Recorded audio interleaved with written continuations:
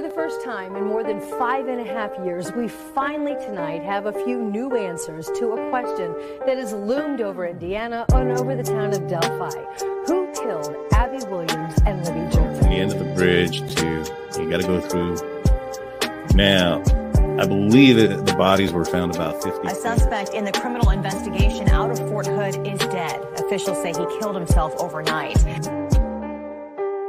They needed that little music in the background. It goes, "Don't be suspicious. Don't be suspicious." Right. Knew about it or was there. He's as guilty as the person who committed. Chilling details in the arrest of a suspected serial killer caught before he could strike again. They dropped the ball, man. Like they said, he went AWOL, and that he was a deserter, and nobody went to look for him. Today is not a day to celebrate. The arrest of Richard M. Allen of Delphi on 2 counts of murder. Right. He sees him taking off with the wife. They end up finding the wife murdered with the baby out of her, and they found the baby in another place.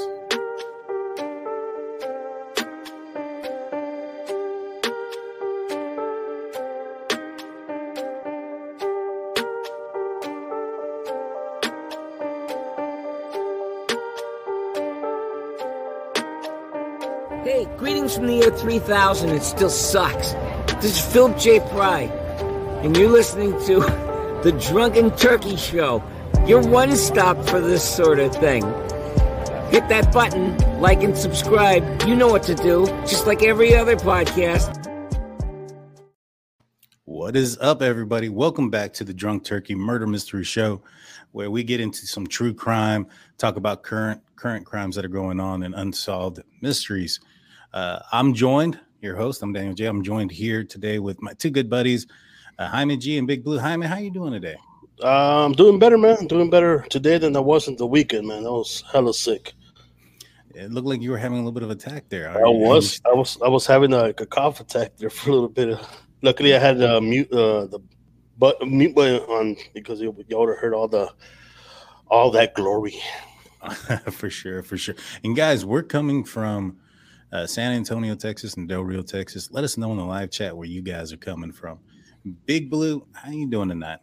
I'm doing good, man. Doing good. You know, a little exhausted today, but hey, it's just life. Yeah.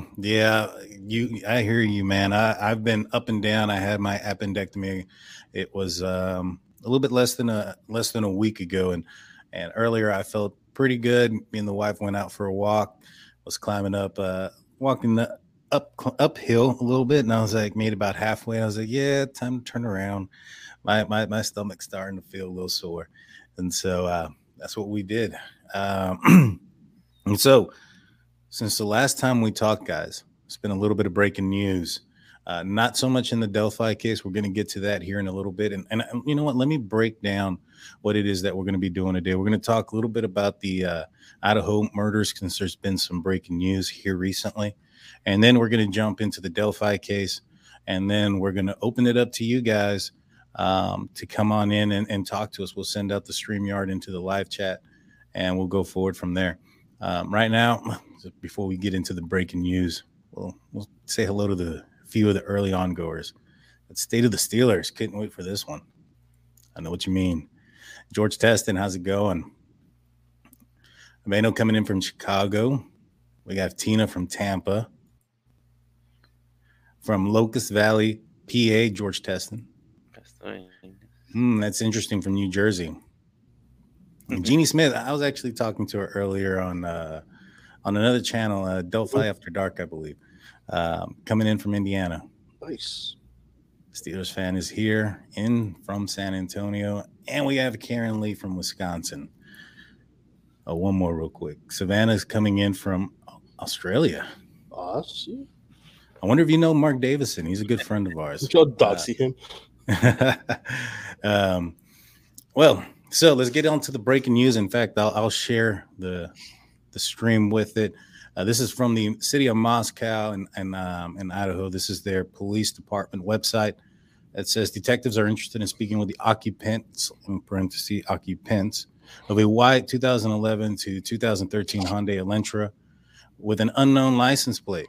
Tips and leads have led investigators to look for additional information about the vehicle being in the immediate area of King Street residence during the early morning hours of November 13th. Investigators believe the occupant of this vehicle may have critical information to share regarding the case. If you know of or own a vehicle matching the description, or know anyone who may have been driving this vehicle on the day preceding the day of the murders, please forward that information to the tip line.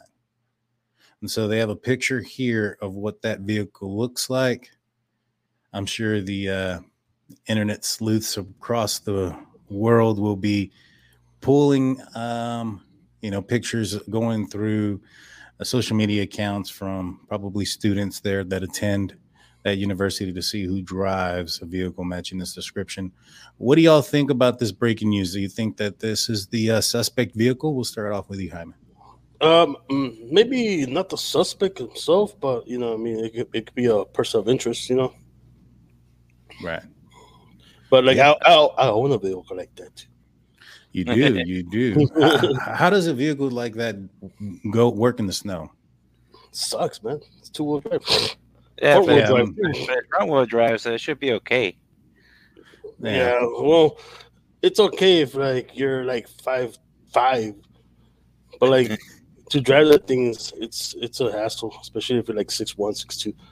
It's tight. Yeah, and it's a vehicle that I would probably expect a lot of students to be driving. Yeah, it's super affordable. That's what. That's why I have it. Exactly, and so putting just two and two together, I would think that it's possibly or probably a student somewhere near, and that's kind of what we're thinking about in this case. That it could be a student here. And one other thing I wanted to kind of bring up, because this came out yesterday.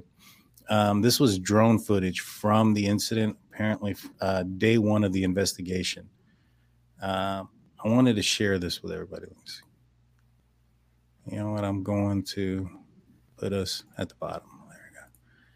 And so let's play this. There's no sound to it. I believe this is the day of the murders, or when the call came in.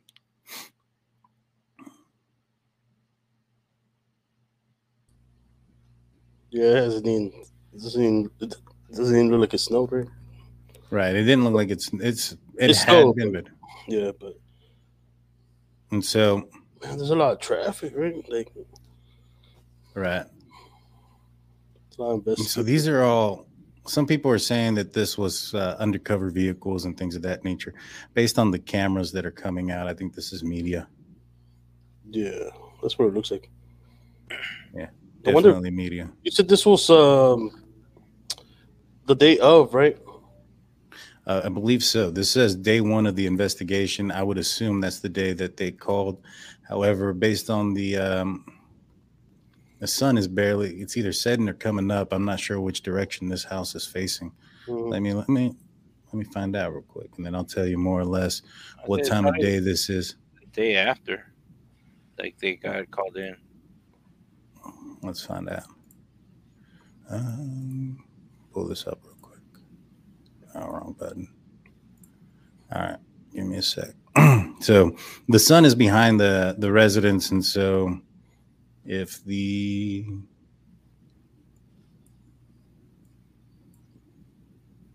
wonder if that vehicle, the white Elantra, came out on that drone footage.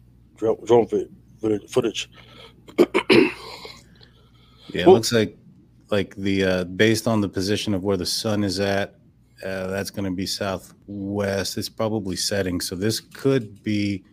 So watch, look. This is the victim's house. This is facing north, south, and the sun is over here. And so you see so it's setting. This could be the same day. This could be the day of the murders. Okay. That afternoon. Yeah. This vehicle that comes up here, it shows some ladies that are going to be working in it in a minute. And I believe this is the forensic team. Now, what that tells me is that a lot of this scene shouldn't be disturbed at this point. because you have to wait for the forensic team to go in there, take pictures, document everything and anything exactly where it was, right? Yep. And so these guys are getting out their cameras, they're getting out everything that they their equipment. Let's see if I can. So this is potentially your forensic, your CSI team, so to speak. And so, yeah, they gotta do that first before anything, because then you have the risk of contaminating the scene. Right, and what these guys also do is preserve the scene forensically and digitally. They're going to be taking pictures of the scene, and you don't want to move anything, if anything at all. I would expect and suspect that the bodies are also still in this house. Yeah. And so they kind of just zoom in on what they're doing. They're getting their cameras ready. And so this is what's telling me that they're the forensic team, is because of these cameras that they have. And so they're showing up, they're getting ready. I'm putting on my favorite gloves. I fucking hate those blue gloves. Yeah, like they're so cheap, and you put them on, like if you pull too tight, they break and you end up smacking yourself.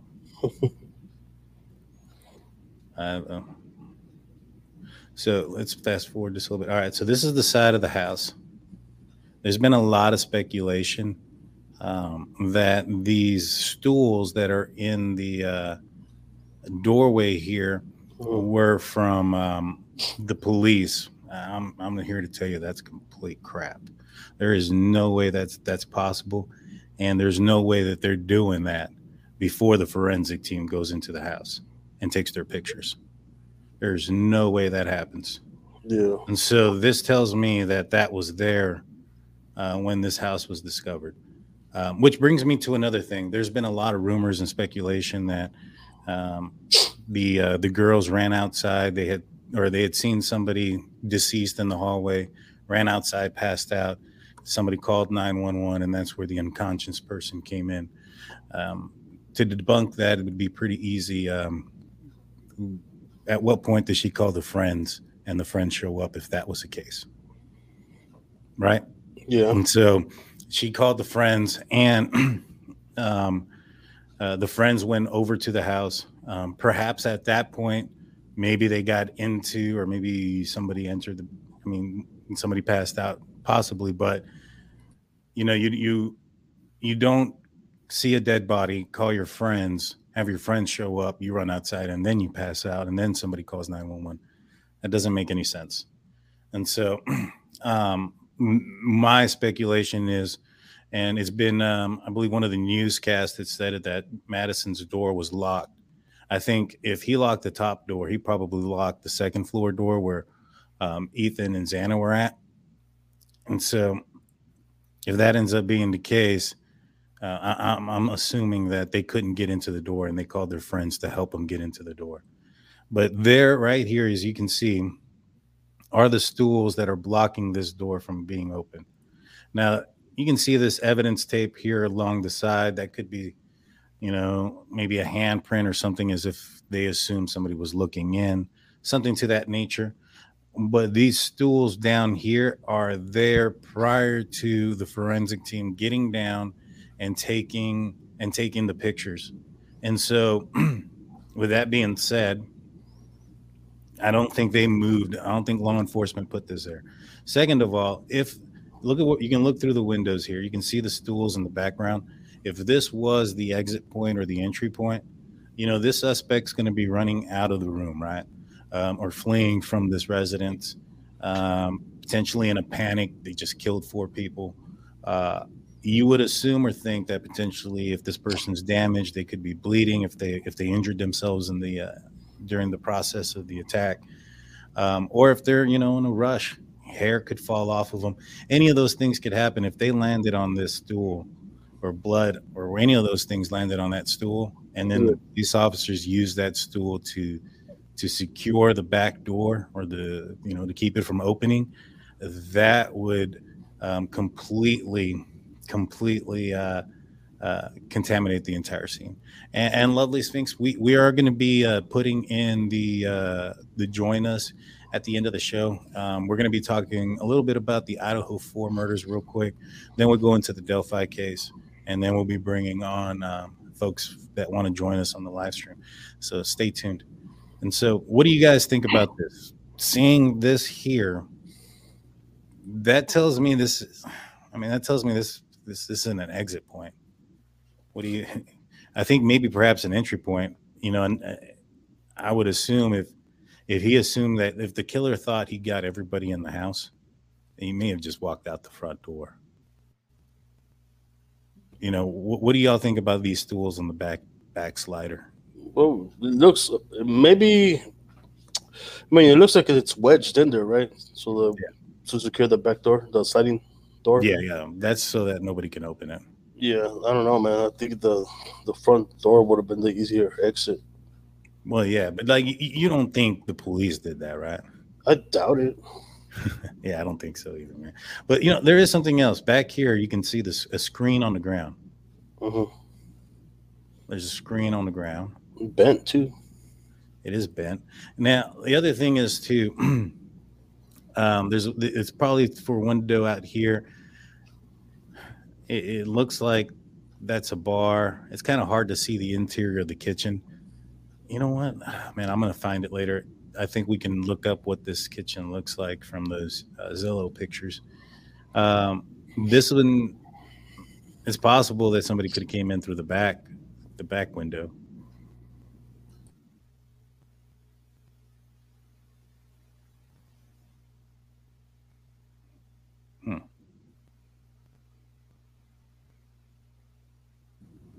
Oh, it's two of them. I thought it was just one. Yeah, no, it's two of them put back, side to side so that they're long enough to. They're like intertwined, right? Yeah. That's a lot of noise to put those together. That would be a lot of noise, unless the girls put that, or the occupants put it that there, and this was not an exit or an entrance point at all. Yeah, because, well, I don't know. But it will make a lot of noise to put those together. I agree. Yeah, but if you thought everybody was dead in the house, all right, Not everyone. Yeah. Almost. What is that? Right. That wet substance. That looks like a footprint, isn't it? That does kind of look like a footprint, like the outer edge of the heel, maybe? or the maybe the heel or the outer edge of the front top part. That looks kind of out of place. That looks weird. Yeah, it could be also maybe. And this is blood. Maybe. There's no window for him to climb up from there, so there's no reason he needed to step there. Unless he was just kind of like walking around the building, right. Like he was here at this window, try to make entry, came across here, try to look through the window, came around here, and then just jumped down instead of coming all the way around.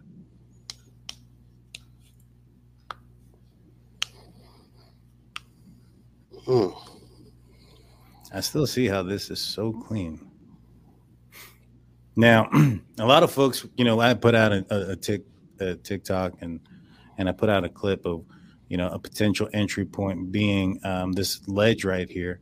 It's possible that while all the occupants of the house were gone, and somebody came in and made entry while they were gone and kind of hid out in that second bedroom. Yeah. Not knowing whose bedroom it was, especially if maybe perhaps somebody got home shortly after he made entry into the house. He may have been hiding in there for a while.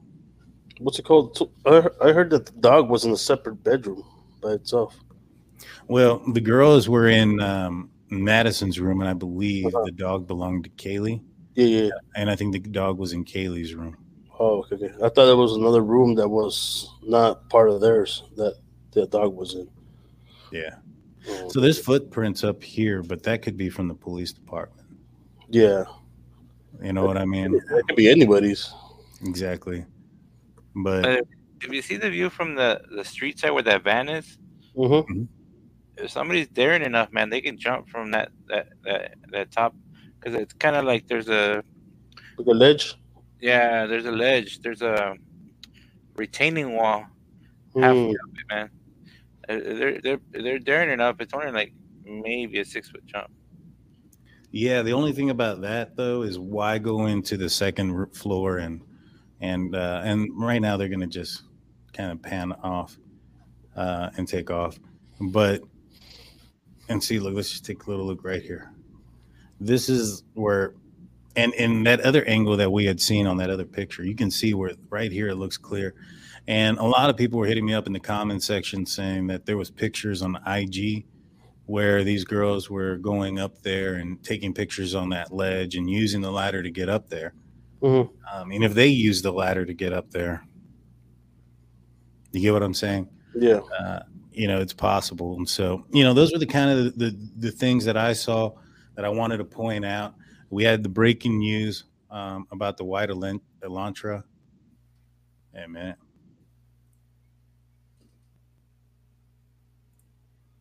That's not an Elantra, is it? No. Negative. No.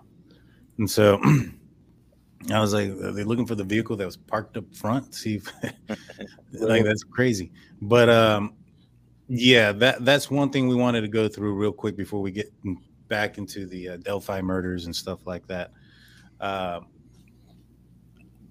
think, and thank you, Steelers fan. Please, everybody, if you're watching, we're getting close to we just hit over 700 subscribers. We're trying to hit to 1,000. So if you guys could hit that subscribe button, hit that like button, that would definitely help us out. Get the channel going and get the content reaching more people. Thank you so much. You know, the other thing that they were talking about is that the police are looking into and asking folks about the information on Ethan and Xana between the hours of 9 p.m. and 1:45 a.m. It was the police, for whatever reason, believe that they arrived at 1:45 a.m. They were at the fraternity house or the sorority house. I'm not sure which, whose house it was that they were at. But they were out there and at I'll tell you what it's called, the Sigma Chi House. And so they were out here, but I think they only have solid evidence of them until like 9 o'clock or 9:40 or something like that. Mm-hmm. My thing is, like, these are kids, man. Where's their phones? Wouldn't their phone kind of fill in a lot of that space in between? The kids are constantly on that phone. That'll leave a digital footprint and fingerprint of where they're going, what they were doing, the whole 9 yards. I found that to be an interesting thing, in my opinion. Yeah. But yeah, what do you guys think? You think they got a suspect in mind? They got a white vehicle. I think the police is just trying to, get whatever leads they can, trying to, turn over every rock. For sure. Also, did go ahead, Blue. So I'm pretty sure they must have picked up the car around the time of the killings, and then they on some kind of camera, and they're trying to figure out if they saw something. Mm-hmm. Yeah. What's called on that car that they're looking for? Where did they say, or where around where it was parked, or they said that they saw it. It was seen. It was the vehicle. Okay, so tips and leads have led investigators to look for additional information about a vehicle being in the immediate area of King Street residence during the early morning of the hours of the 13th. So this vehicle is probably, they were looking for some cameras from ring footage and stuff like that. Yeah. And they had a squared off subsection of the city blocked off that they were looking for these ring images. Yeah. And This tells me that somebody's caught something relatively fairly close. I mean, it says in the immediate area of King Street. Yeah. And around the time of the right in the early morning hours of November 13th. That's interesting. Very interesting. And so, I just wanted to kind of go over that and bring out the what we're looking at as far as that Idaho murder case, and especially with the breaking news of them searching for this vehicle. I think the cops have come out a couple of times, and they reiterated not too long ago that they stated that they believe this was a targeted event. They still do. I feel that they've kind of had maybe perhaps an idea or a suspect in mind, and just haven't named that person yet because of evidence. But we'll see. They cleared a guy, the hoodie guy from the food truck stop. It's suspected that the guy's name is Jack S. or Showalter. They have cleared him. A lot of folks are looking at him thinking that maybe perhaps they cleared him a little bit too quick, including Kaylee's parents, Steve and Christy. There was enhanced audio of the food truck incident or not the incident, but where they were at the food truck and the hoodie guy is talking to the larger fella. Yeah. And Madison turns around and kind of points in his direction. It's unsure. It seems like she's pointing at him and she's telling him, F you, mister. And people are kind of looking at that like, hey, man, that might be something. But yeah, it is pretty crazy. It is pretty crazy. And so let's get into Delphi. Do you guys have anything new or anything before we get into, like, are you frozen? Oh, there you are. Let's get into the Delphi case. And guys, let us know y'all's thoughts and theories. If you guys see anything interesting in the live chat, please bring it up to my attention. Let's see real quick before we jump. William Ray says Jack's phone must have pinged off plenty of cell towers during a 5-hour drive. Yeah, but here's the thing. Without his permission, they wouldn't know that. And so what I'm assuming, and this is just my assumption, is he may have told police he went to his parents' house on a 5-hour drive, and his parents just accounted for him arriving 5 hours later. Who knows? This is a rural area. There's not very many license plate readers that are out on the highway out there, things of that nature. If this was a metropolis area or metropolitan area, you'd see license plate readers, cameras. You'd have like surveillance from traffic stop cameras, things of that nature to verify that this is a small rural area. And if he's going out of town, it's very unlikely that there's anything out there. And perhaps you're right. There should be a lot of pinged off towers, but without his permission or a warrant, the police would have no idea at this point.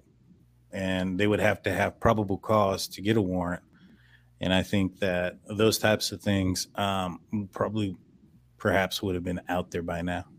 But we'll see. We'll see. I saw on another channel that the first floor door was open in the morning. A neighbor reported it open as of 7:30 a.m. Yeah, see, I wouldn't be surprised. I mean, you see when you see the stools on the back glass door, that tells me that, and especially before the forensic scientists get there, or the investigators, I'm sorry, before they get there, before they're able to take their pictures of the scene preserved, that leads me to believe that that's not the exit point. I don't see it unless one of the other two roommates went upstairs and then they themselves did it before they found out that somebody had been assaulted. You know what I'm saying? If one of the surviving roommates may have secured that sliding door prior to the discovery of the dead bodies. That's a possibility. Let's see.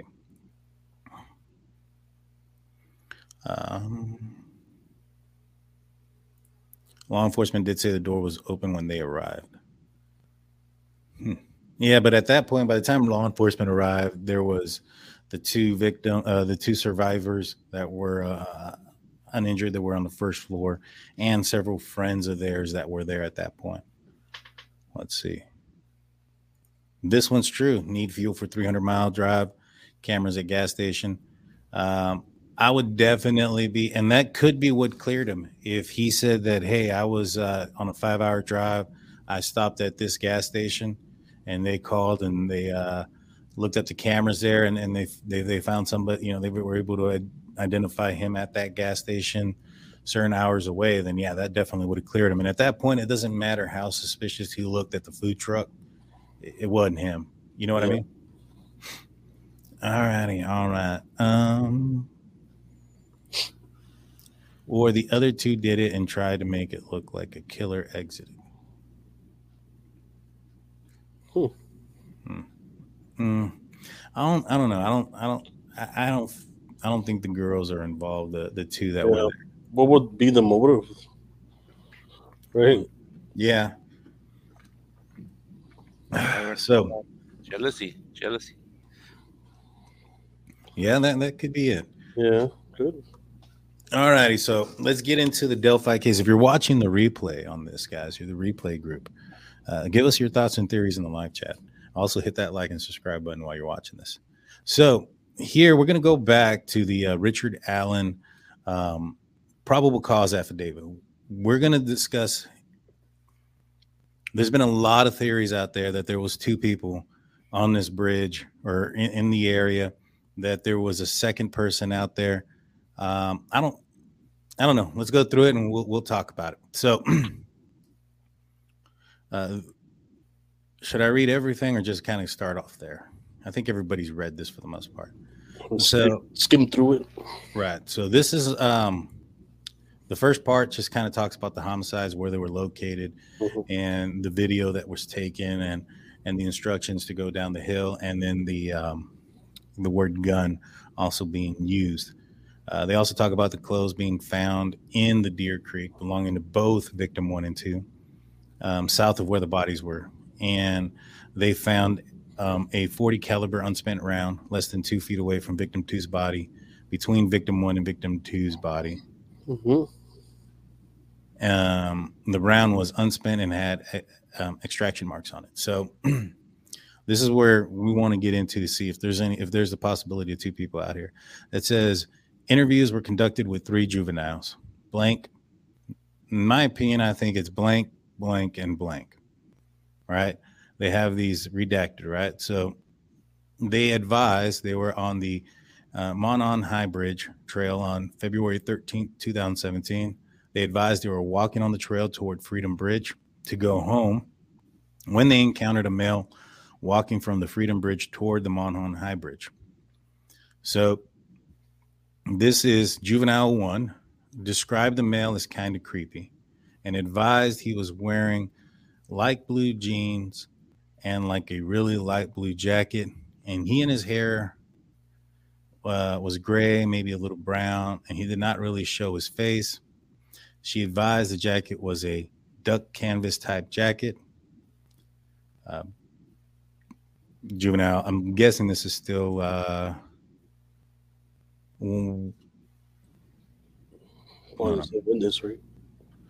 think this is still Juvenile 1. Advised she said hi to the male, but he just glared at him. She recalled him. No, wait, this is Juvenile number 2. Okay. All right. So this is the second juvenile. Juvenile number 2 advised she said hi to the male subject, but he just glared at them. She recalled him being in all black and had something covering his mouth. She described him as not very tall, with a bigger build. She said he was not bigger than 5'10". All right. Juvenile 2 advised he was wearing a black hoodie, black jeans, and black boots. She stated his hands were in his pocket. So these are 2 different folks. One of them is saying blue jeans, blue jacket. One is saying in all black with a black hoodie, black jeans, and black boots. Okay, this is Juvenile number 3. Showed investigators photographs she took on her phone while she was at the trail that day. The photographs included a photo of the Monon High Bridge taken at 12:43 p.m. and the other one taken at 1:26 p.m. of the bench east of the Freedom Bridge. Juvenile 3, advised she took the photo of the bench. They started walking back toward the Freedom Bridge. She advised that is when they encountered the man, not the men, the man, who matched the description of the photograph taken from victim 2's video. Juvenile 3 described the man she encountered on the trail as wearing a blue or black windbreaker jacket. She advised the jacket had a collar and he had his hood up and the clothing underneath his jacket. She advised he was wearing baggy jeans and was taller than her. She advised her head came up to approximately his shoulders. She advised that juvenile number 2, the one that said that she said hi to him and he didn't say anything. Yeah. She advised juvenile 2 said hi to the man and that he said nothing back. So this is the same man that they encountered, right? She stated he was walking with a purpose, like he knew where he was going. Yeah. She stated his hands were in his pocket and he kept his head down. She advised she did not get a good look at his face, but believed him to be a white male. The girls advised after encountering the male, they continued their walk across the bridge, Freedom Bridge, to the old railroad bridge on Old State Road 25. So in my opinion, this is the 3 girls that Richard Allen also states later that he sees, with one of them being taller, right? These 3 girls said they saw one guy. Yeah. They said they encountered the man, and you have the 2 that describe wearing different clothing, describing the same incident, as one of them saying hi and the other one acknowledging that her friend said hi and that the perpetrator said nothing back. So do you guys see if there's anywhere in this that says that there's 2 people on this trail right here? No. Okay. Yeah. So the problem is a lot of folks are taking these descriptions and the witness testimony like a camera. They're taking it as these people cannot be wrong in any way, shape, or form. The problem with witness testimony is when these 3 girls walked past this guy, they weren't on alert for somebody who was about to commit a murder. They weren't on alert for anything. They were just walking home and happened to see a guy walk by. Yeah. Attention probably wasn't paid very closely. Mm-hmm. Right? But do you know when they were interviewed? How long after the murders they were interviewed? It doesn't say, but I believe they came out pretty close. That's the other thing. It doesn't say. Hold on. Well, no, it doesn't say. I think most of the time you always hear it in cases. Eyewitness testimonies, they're not 100% lock and key. So that's why I think the bullet's going to be more their try to be their lock and key, kind of like to get them booked for it. Because I'll tell you, when I went for a hike today, I did almost 2 miles, and I probably passed like 6 people. And the only thing I remember is the 2 dogs that they were walking, because they were like 11 and a poodle. That's all I remember. I don't even remember the people. So, witness testimony is one of the most unreliable, and it's because, and you can see in this case now, Richard Allen, states that he was there. He puts himself at the scene, and in fact, let's see. Let's just kind of scroll down to there.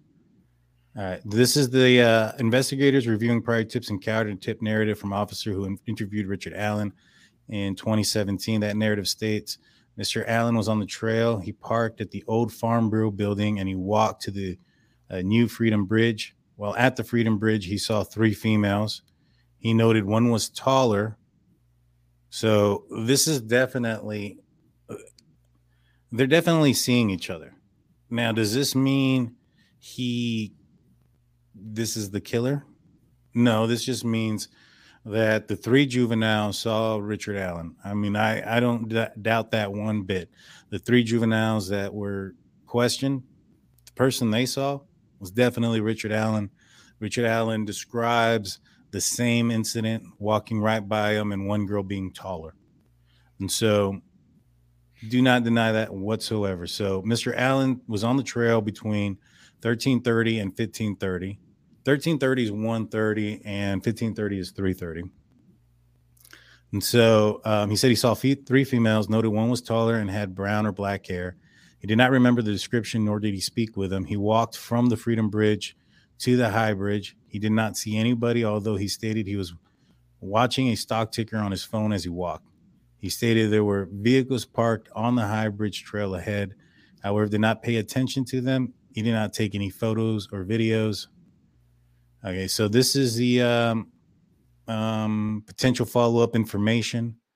Who were the three girls walking in the area of the Freedom Bridge? Investigators believe Mr. Allen was referring to the former Child Protective Services building, as there is not a Farm Bureau building in the area, nor had there been. Investigators believe the females he saw included the three juveniles that are redacted due to the time they were leaving the trail and the time he reported getting to the trail and the descriptions of the three females.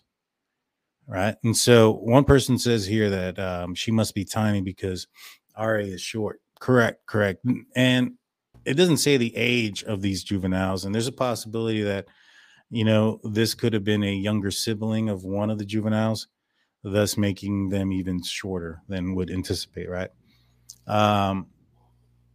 So investigators discovered Richard Allen owned two vehicles, in 2017, a 2016 black Ford Focus and a 2006 gray Ford 500.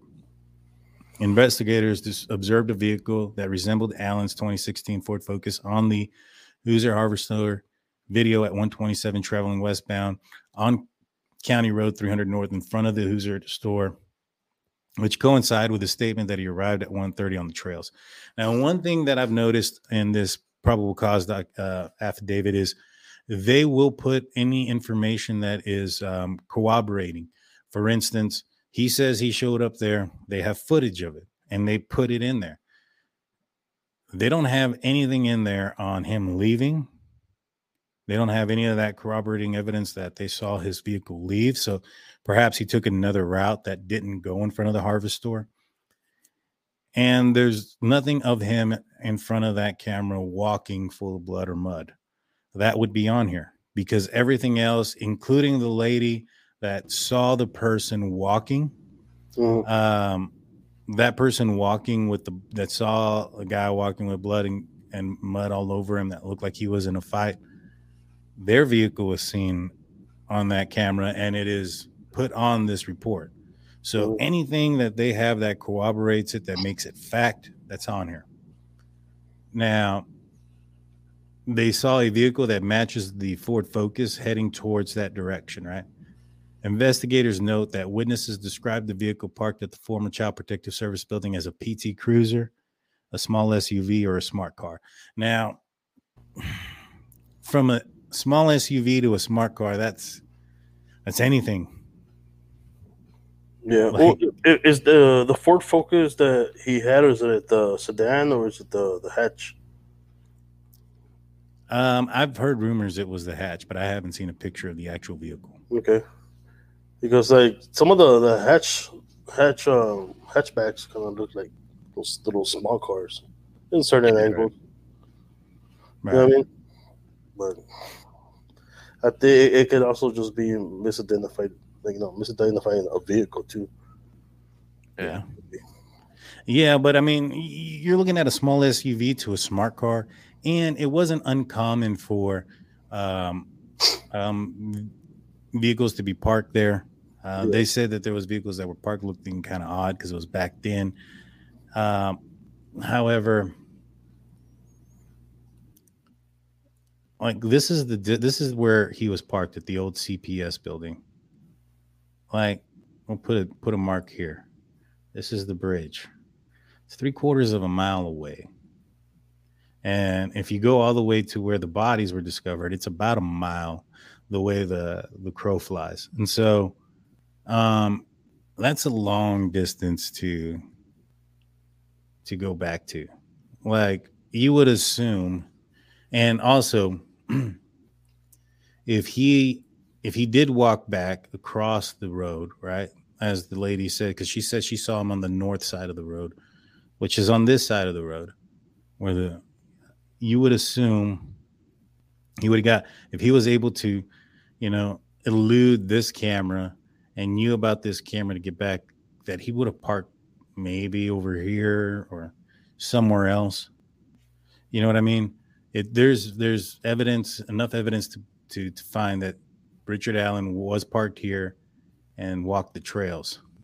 And in my opinion, all that does is just confirm that. And he said that he was there.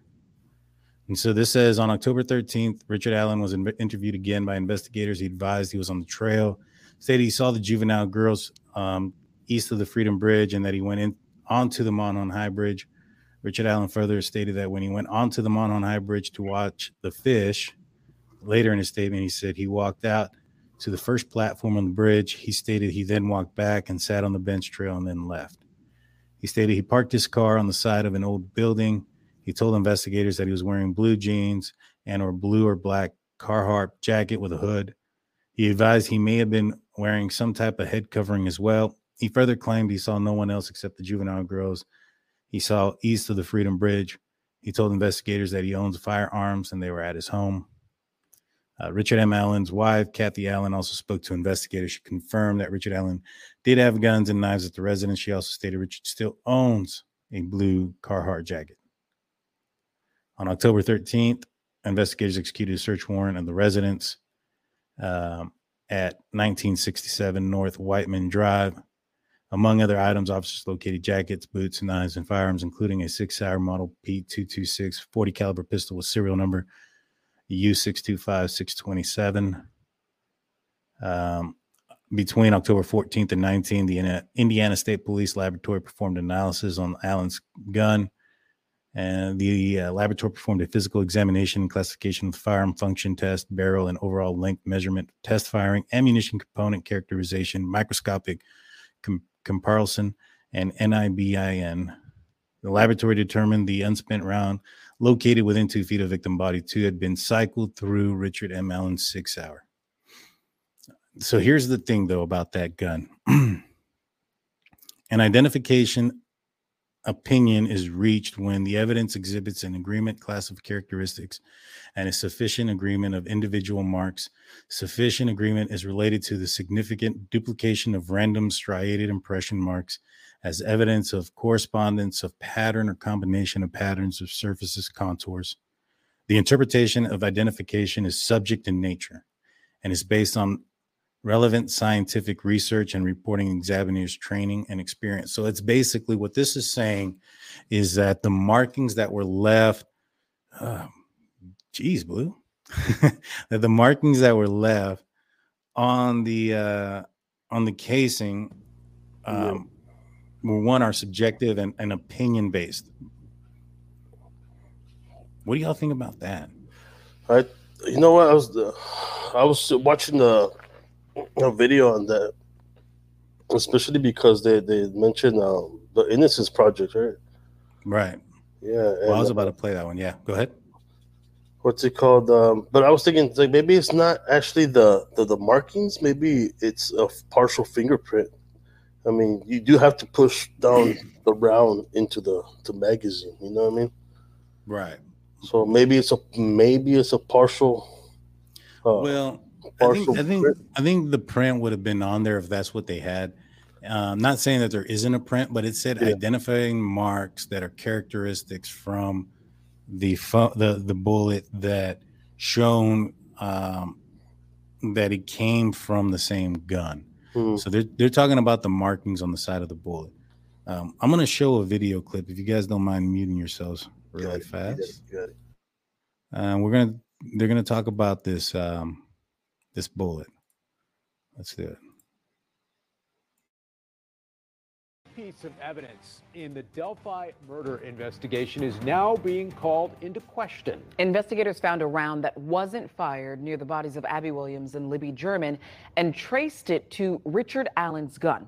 Now, that process has been used for years to secure convictions. But a group is now challenging the science involved here. Fox 59 Chief Investigator Steve Brown picks up the story from there. Steve? Dan and Bershell, the method used to link the cartridge to the gun is called tool mark analysis. It's been admitted as evidence in courts for decades, but the Innocence Project says there's good reason to doubt it.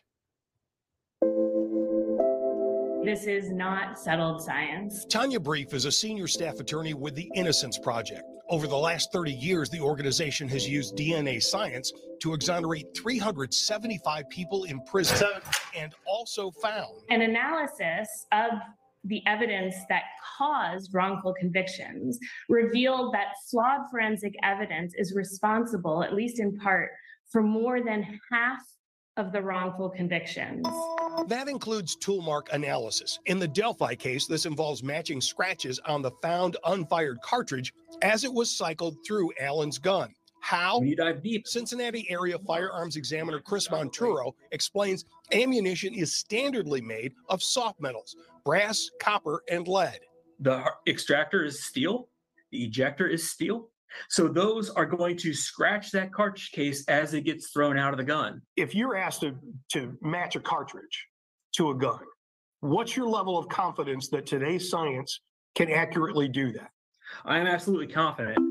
A study published last year by 3 FBI scientists found when certified examiners were asked to match samples of cartridges to guns, incorrect matches happen less than 1% of the time. Still, errors happen. Anthony Hinton spent 30 years on Alabama's death row after his gun was erroneously linked to a pair of murders. It is the court, when we're talking about the criminal legal system, that must act as the gatekeeper. So the Innocence Project and an array of university scientists are taking their objections to the courts, arguing research supporting the accuracy of tool mark analysis is flawed because studies are not well designed. The question for courts is whether or not the science is current and reliable. Now, we did inform Allen's defense team and the Indiana State Police about this story coming to the air, but did not ask for comment because of the gag order on the Delphi case. But prior to the gag order, Allen's attorney signaled they would challenge the tool mark analysis. Law enforcement says matches the found unspent round to Allen's gun. So this type of evidence has not been 100% solid in the past. But let's just play a little bit of devil's advocate real quick. Let's just say that that round did go through Richard Allen's gun and that bullet did belong to Richard Allen. Do y'all see a scenario where he's innocent and the bullet still gets there and it still went through his gun? Damn, that's a big what's it called? That's a big maybe because, like, man, how far was his bullet away from the bodies? 2 feet between the bodies too. Man, that's if the guy's innocent and the bullet was just there, then that's just bad. That's some bad luck, man. Shit. That's something that will happen to me and shit. Yeah. It's it definitely isn't good luck. Do you know? Okay, on that video, they were saying that they match the markings, right? The tool markings, right? Mm-hmm. So they're matching the tool markings. So when it ejects out of the gun, okay. Yeah, it's the extractor markings. Okay, because there's also makes marks whenever you're putting it in a magazine too. Right. So, like, maybe not the gun, the extraction point tool marks, but maybe they're... Well, if they said that it recycled through the gun, that would probably mean that it went through the chamber. I was going to say, I thought maybe they were checking also, like, the tool markings when it's being inside the magazine itself. Right. What about you, Blue? Do you see any way possible that bullet went through Richard Allen's gun and it not be he be innocent in this? I would say it's very unlikely, man. I think the girls weren't known to hang out with his daughter, right? They weren't over at his place where they would pick it up. Like if he left it on a counter or left it, the girls weren't avid gun shooters who would go to a range, and I think I haven't heard anything about Allen going often. So I would say probably not, man. And then from what the report says, if they did have it on their person, like say they got it from somebody, their clothes wasn't near them. Mm-hmm. So like, I think he used it as intimidation. When he cocked it back, it shot out and he couldn't find it. Yeah, that's possible. Now, I'm going to give you guys a little bit of reasonable doubt. You guys ready? Okay. Richard Allen was there at 1:27. He was searching his phone. There's a possibility that he's gone to a gun range before in his life and put ammunition in his pocket.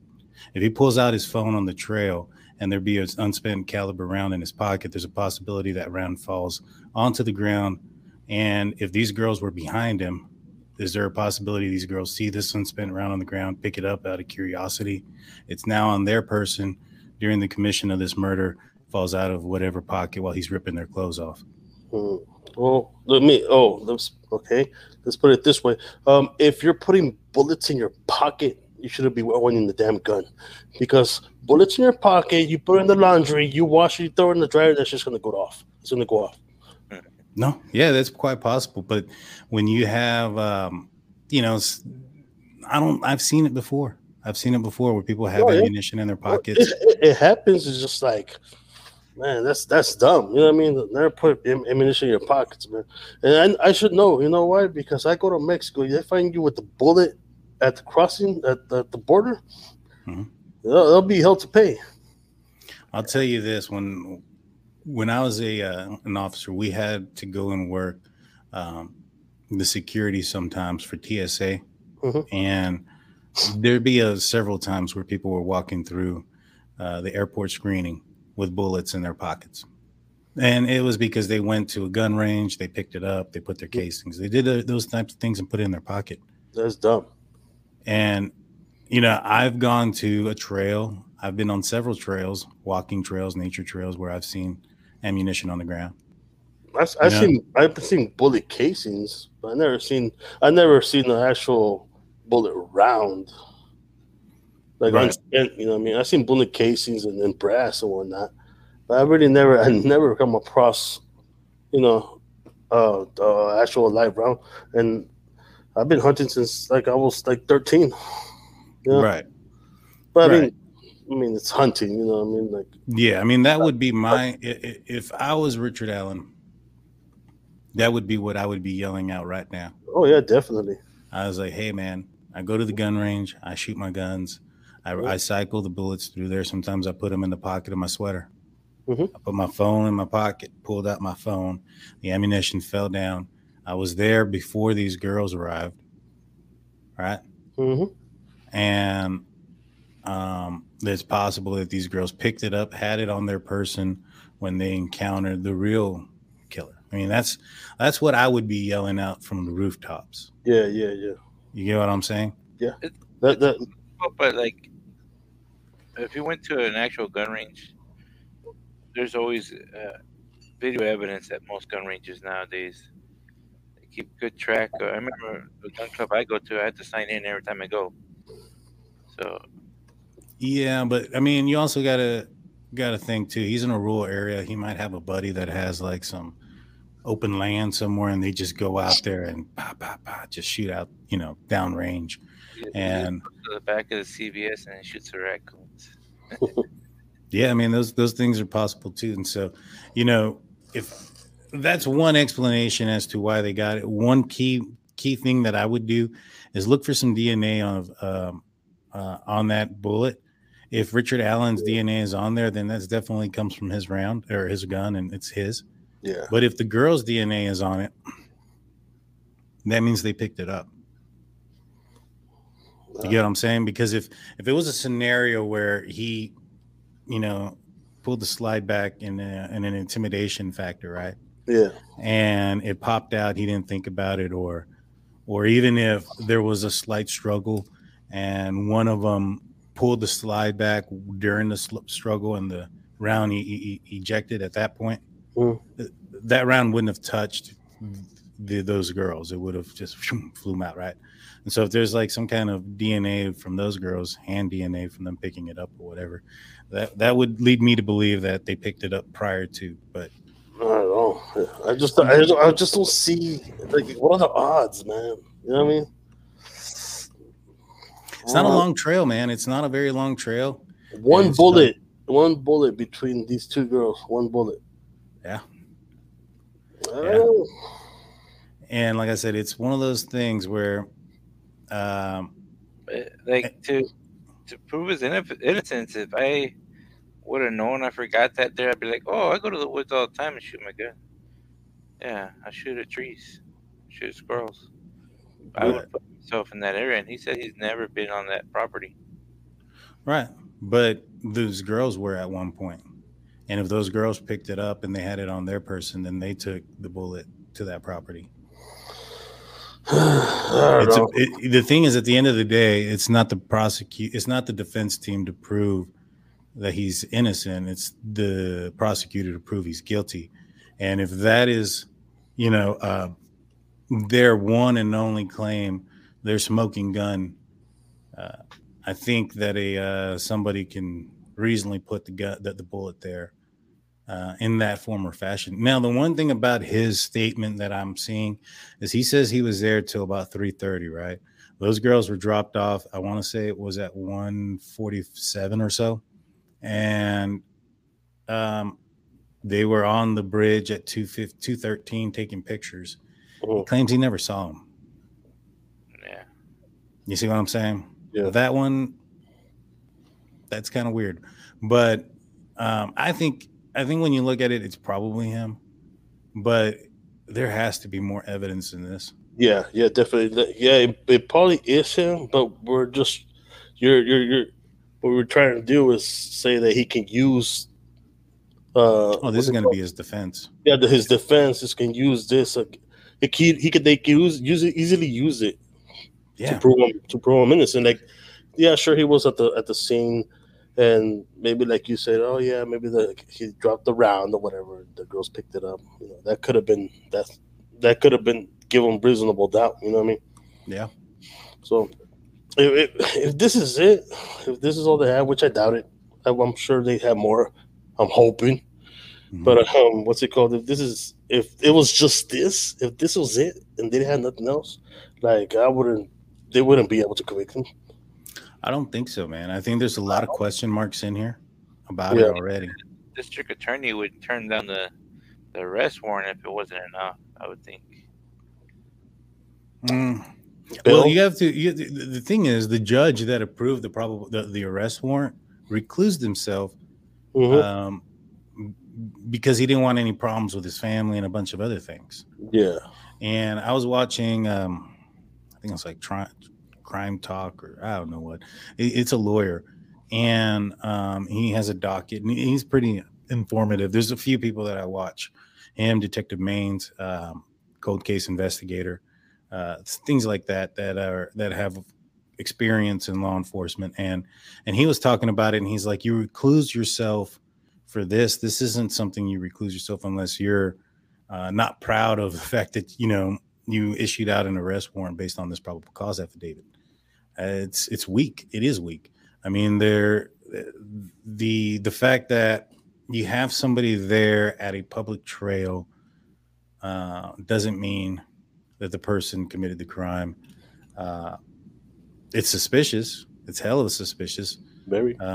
One guy here, and I saw it earlier. Let me see. He said that you could see Richard Allen's truck or vehicle at the old CPS on the footage. Let's. Oh, yeah, the helicopter footage. Is that what it's talking about? Yeah. I saw that. Yeah. Let's We have it, don't you have it? I do. I have it right here. Let's bring it up. We looked at this last time. This was the day of. Just got to get my gatherings as far as where we're at. Mm-hmm.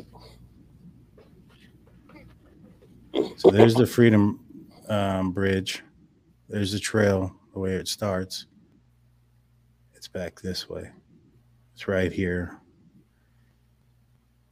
I don't see any cars there.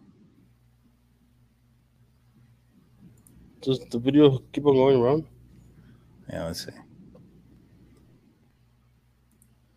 They said he was backed up against the building, and I don't see nothing.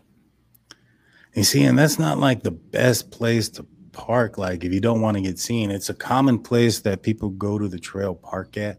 Mm-hmm. From what I've read and understood, it's not.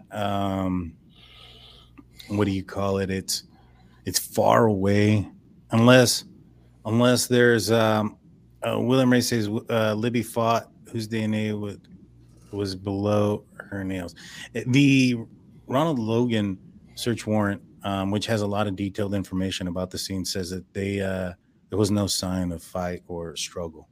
So a lot of those are rumors and details and supposed messages, text messages that were released that I find to be a little sketchy. But yeah, the Ronald Logan search warrant talks about there was no struggle or fight from the girls. All righty. I don't see a vehicle parked out there. What about you, Blue?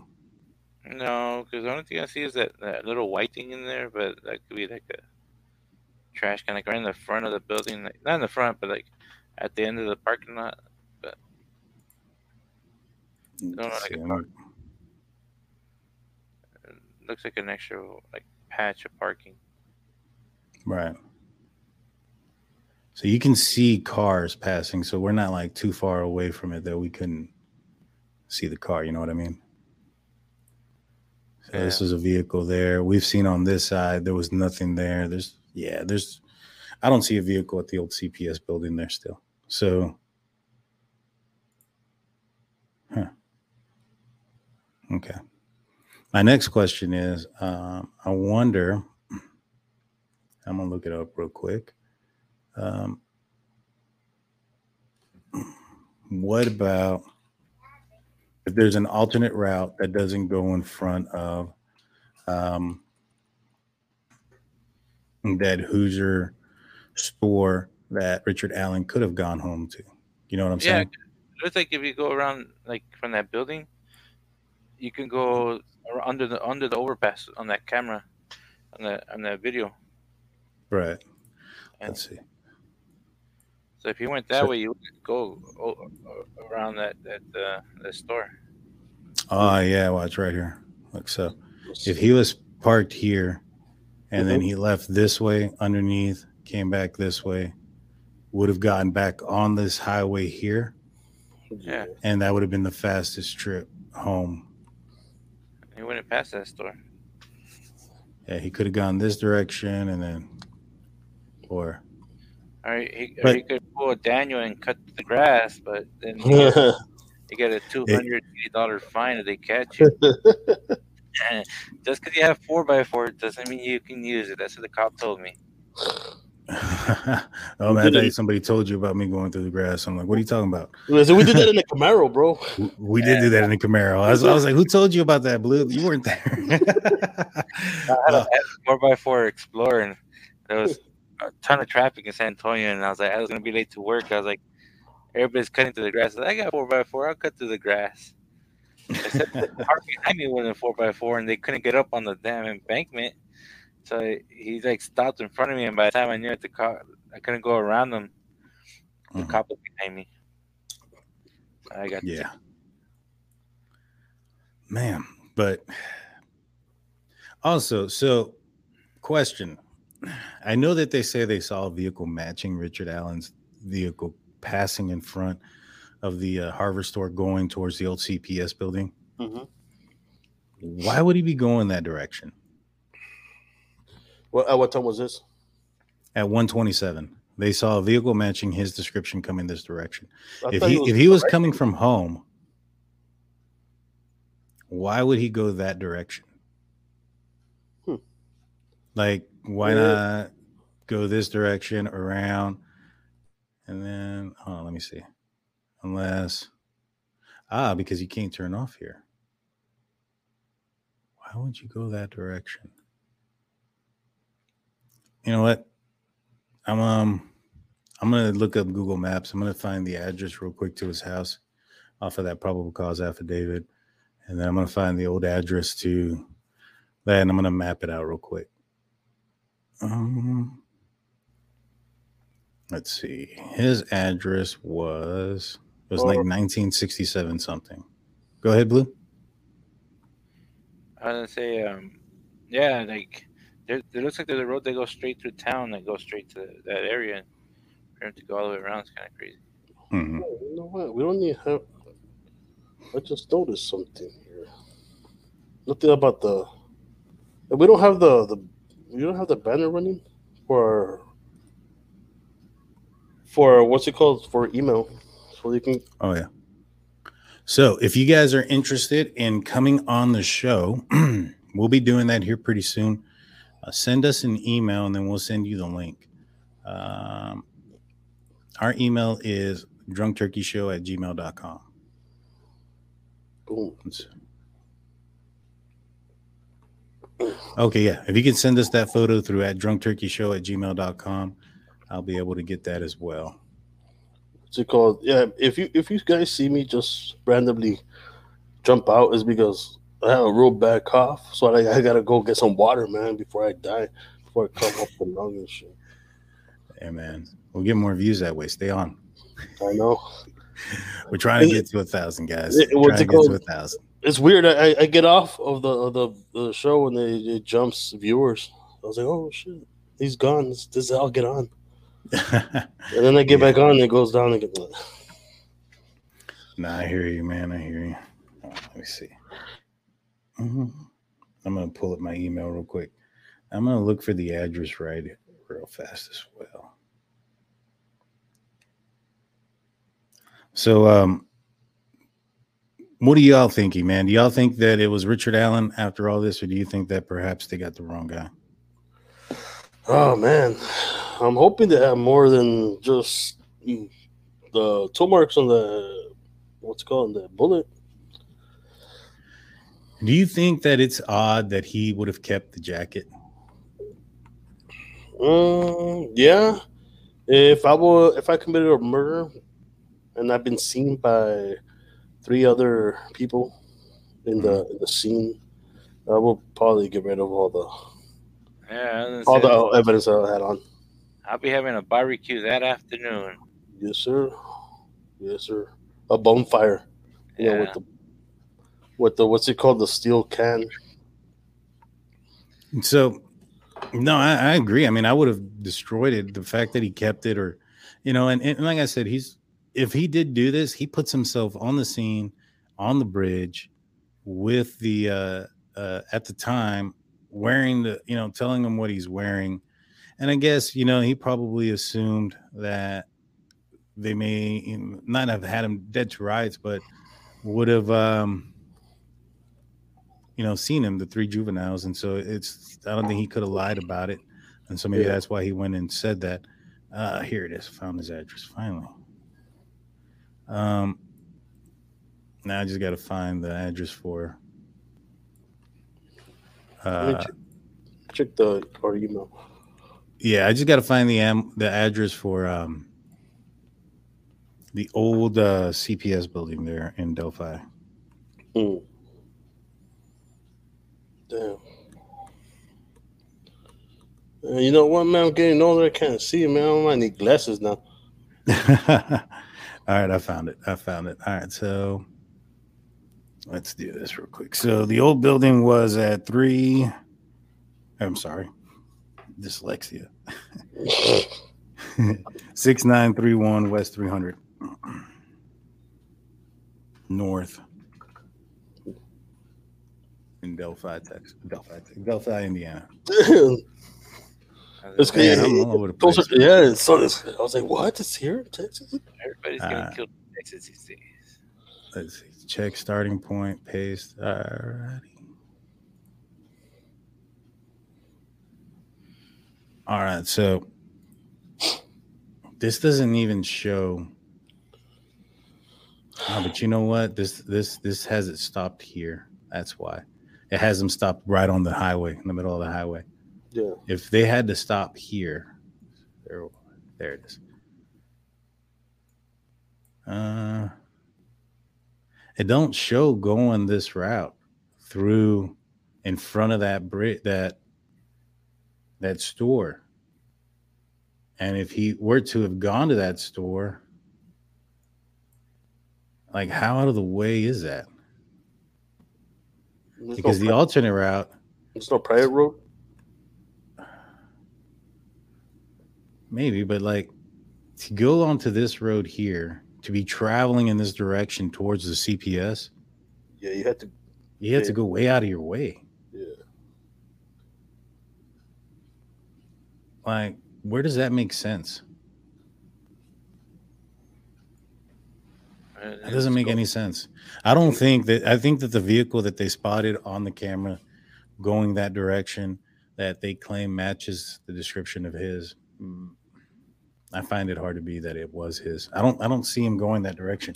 That's probably why they don't see him leaving that direction either. You know what I'm saying? Yeah, they only have a vehicle going that direction that one time. Maybe it's just a vehicle that looked like his. Mm-hmm.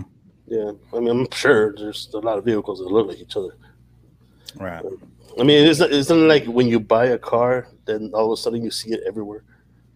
Yeah. I don't know if you noticed. Like last night, I bought the Elantra, and then we had it for like a month, and I was like, dude, they're everywhere. Like I didn't know.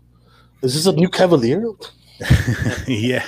Nah, yeah, for sure. And so they kind of are right now with Hyundai's issues, man. They have a bad motor in them. No, it depends how you drive them.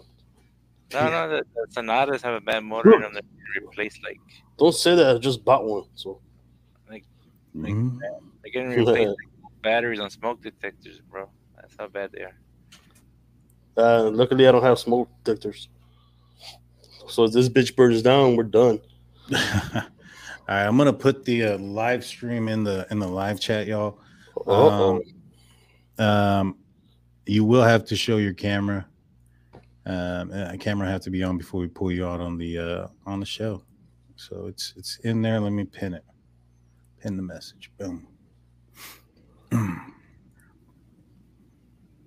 So they need to take a part of each of his car radios and swab, video each button and turn handle, trunk lock, all aluminum also. Yeah, no, for sure. You see, the thing is about that is you would think that would be in the probable cause affidavit to arrest him. You know, putting something that is subject to opinion, like the markings on a tool, and saying that there was just limited witnesses that saw him out there isn't really enough. That's enough to make you a suspect for sure. I think it's the car, like breaking down the car, it ain't gonna work because two things. The bodies were never moved. You know, he never carried any bodies in that car. The other part is he got in it with mud and blood supposedly, but to me he probably cleaned off some in the river. And it's already been 5 years. How many times do you think he's wiped down that car? Or 7 years? Yeah, but like blood doesn't go away that easy, man. I mean, even if you bleach it and you get that luminol spray, it's still gonna pop out. A little bit of hydrogen peroxide and water will get rid of it. That stuff bubbles up. If you ever seen it, it bubbles up and then you just scrub it out. Yeah, but I mean, that work. To get every nick and cranny, I mean, you're talking everything. And like the comment was, you know, radio dial, locks, handles, door handles, things of that nature, shift knob, the anything. And you know, at the end of the day, this person took these girls' clothes off, right? So like hair probably went onto his person. You know, there was a transfer of hair and other probably fluids or whatnot. There's no way in my mind that this guy, especially, you commit these murders in broad daylight, you're getting out of there as fast as you possibly can after that point. You don't want to get seen.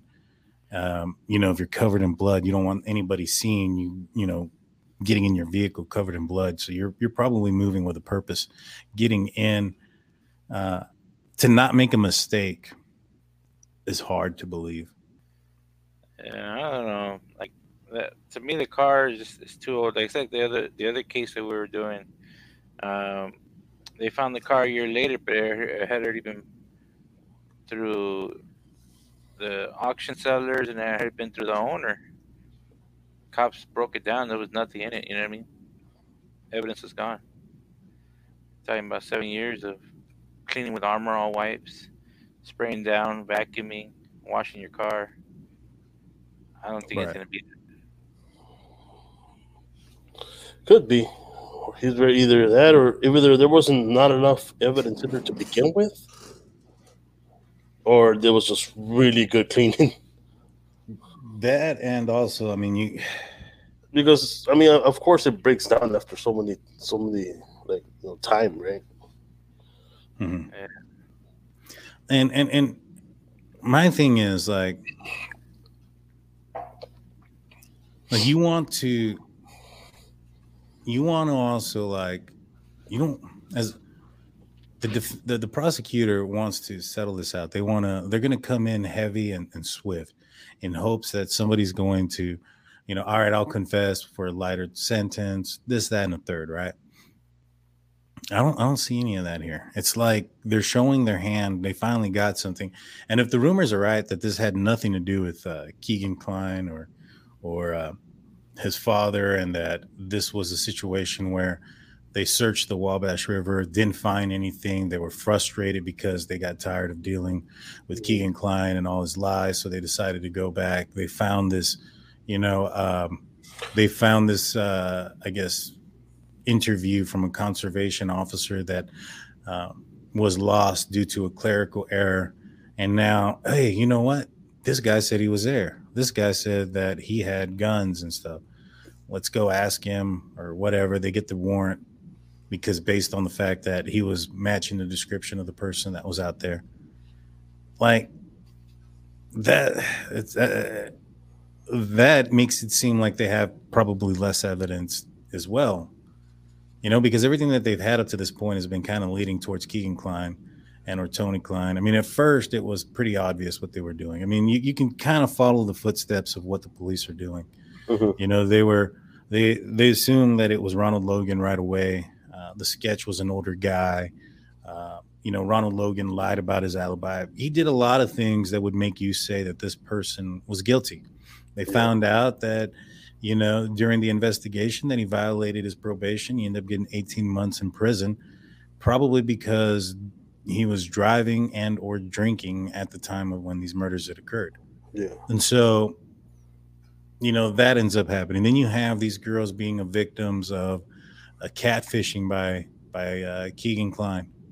Yeah.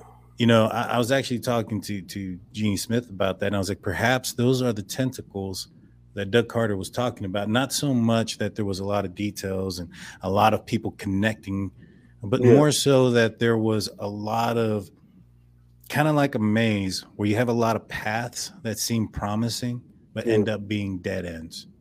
You have all these strings that, all right, this guy lied about his alibi. This guy over here is catfishing, trying to meet up with the victim. All these things that would make you believe that they were involved. And if they weren't, then they were just kind of dead ends and paths. And that might be also why he made the statement of, when you go back and you look at what we did, you might question yourself or say you should have done A, B, and C instead of D and E. Meaning you should have gone and looked at the people who claimed they were there at the time and gone down those people first versus this other stuff. But I don't blame him. I look at what Ronald Logan had done. He lied about his alibi. And a lot of people say, oh, man, he lied. He didn't know that there was – he asked for an alibi before the bodies were discovered. Yeah, but the girls were already missing. People were looking for him when he came up with the alibi. So it's possible he was just trying to prevent somebody from, finding out that he was either out driving or drinking, which he wasn't allowed to be doing. But yeah, it is definitely going to be a crazy situation. What do y'all think about that? The tentacles, do you think that's what it could be? Just a bunch of dead ends? It could be. It could be. I mean, each case has them.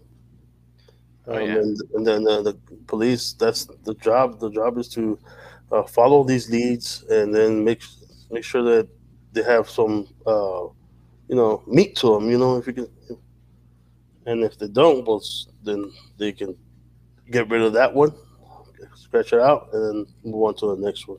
And I think that's what's happening.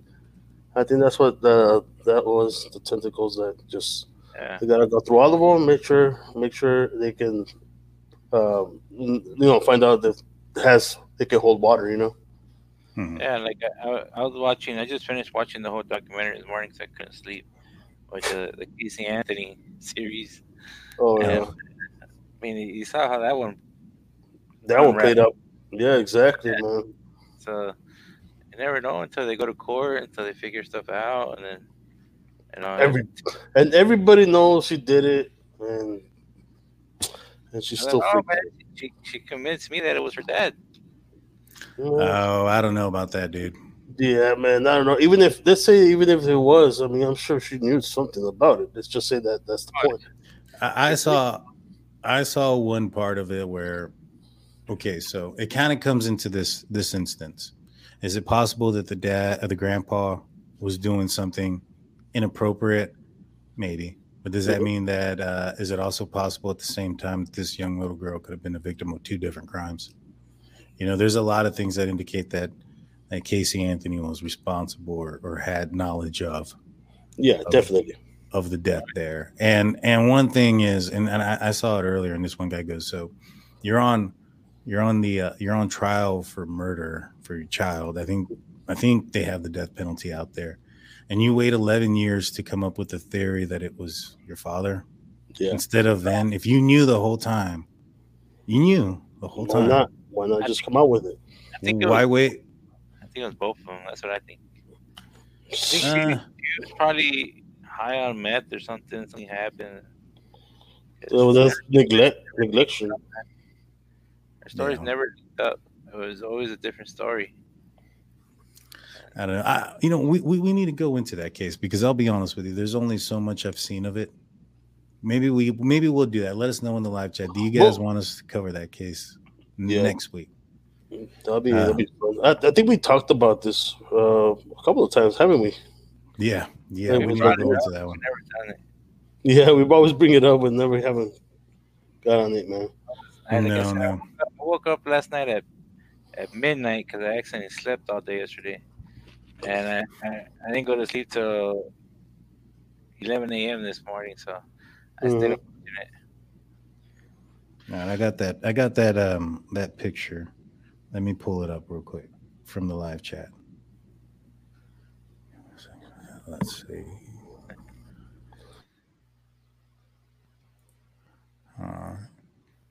Before you bring it up, I just want to say peace out. I got to get to work, guys. Have a good night, man. I'll jump on when I get to work if y'all still on here. Sounds good, man. Take care. Be careful. Be careful out there, man. Yes, sir. I see this picture, but I'm not sure what we're looking. This is just an image. Is this the car? That's not the old CPS building, though. All right. I'll see if I can find that image and correlate it. We have a guest in the backstage. Let us know with a thumbs up if you're ready to come on in. I'm not sure if she can hear me. Oh, there she is. Let's do it. How's it going, lovely Sphinx? How you doing? I'm doing good. Awesome. So I don't do you mean have to any piss off. Oh, go ahead. I don't mean to get people upset in the comments in the chat. We just had a little exchange.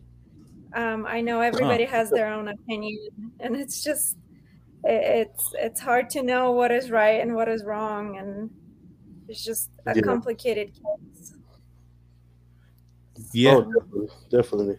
And that's what we're doing here, you know, trying to see everybody's opinions, including ours, you know what I mean?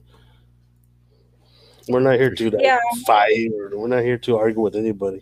Right. We're open to opinions. Yeah, me neither. It's just a devastating case, and it's extremely sad, and all of us want the bad guy caught. And Oh yeah, definitely. And hopefully this time next year it should be over by this time. So I found so that picture that he sent me is right here. It's off of this drone footage. This is somewhere else.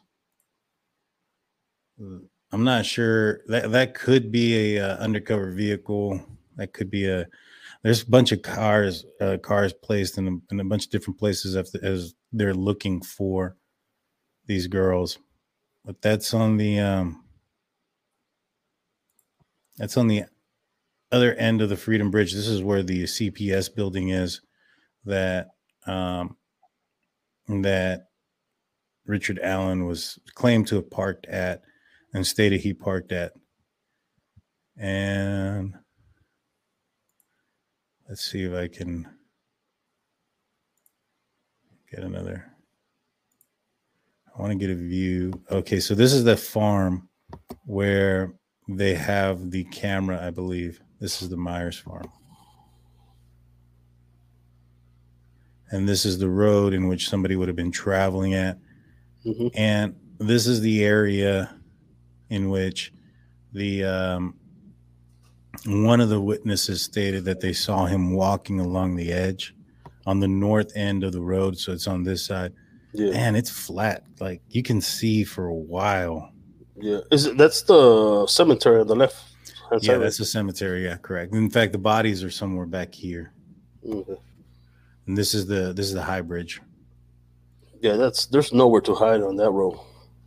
Nah, and so like my thing is like I find it hard to believe that somebody's walking down that way, you know, and it's not corroborated. You know, everything else in the probable cause affidavit is corroborated. It's with that camera. I wonder if I find it odd. I find it very odd. Now, the other thing about this was, and this could be why he was traveling on this road, right? So I just came up with an idea. You look at what he was wearing, right? He was wearing heavy clothing. He was wearing something that appeared to be that he was out there a long time. In fact, when we looked at him, we thought he was outside the entire morning, stalking, looking for somebody. But apparently he had shown up at 1:30. Now, let's go back to this image here. If he's coming down this road here, this is that Myers farm. There's that Hoosier Harvest store. Yeah. Perhaps he was stalking and hunting other trails earlier that day along this end. I wonder if there's any other trails, parks, or anything this direction, or maybe even this. No, you know what I mean? Yeah. Because if he was out there that morning and he didn't find anything there, and then he was like, "All right, I'm gonna head on to the Monhan High Bridge and just kind of hang out there," and he came from one trail to another and showed up here. That to me would kind of explain the clothing as well, because I felt like he was wearing some clothing that didn't make a lot of sense for the weather and the temperature. And he showed up there at that time. You know what I mean? Yeah. At 1:36, something like that. Yeah. There's Riley Park. Let me see. Let me look for that. I wonder if anybody's seen him out there that morning. I would be looking for videos and images, because I mean there could be a possibility that he was out in multiple parks. and or trails or whatever the case may be that could potentially get him out there. Oh, let's see. So, Lovely Spinks, what kind of thoughts and theories do you have on this case?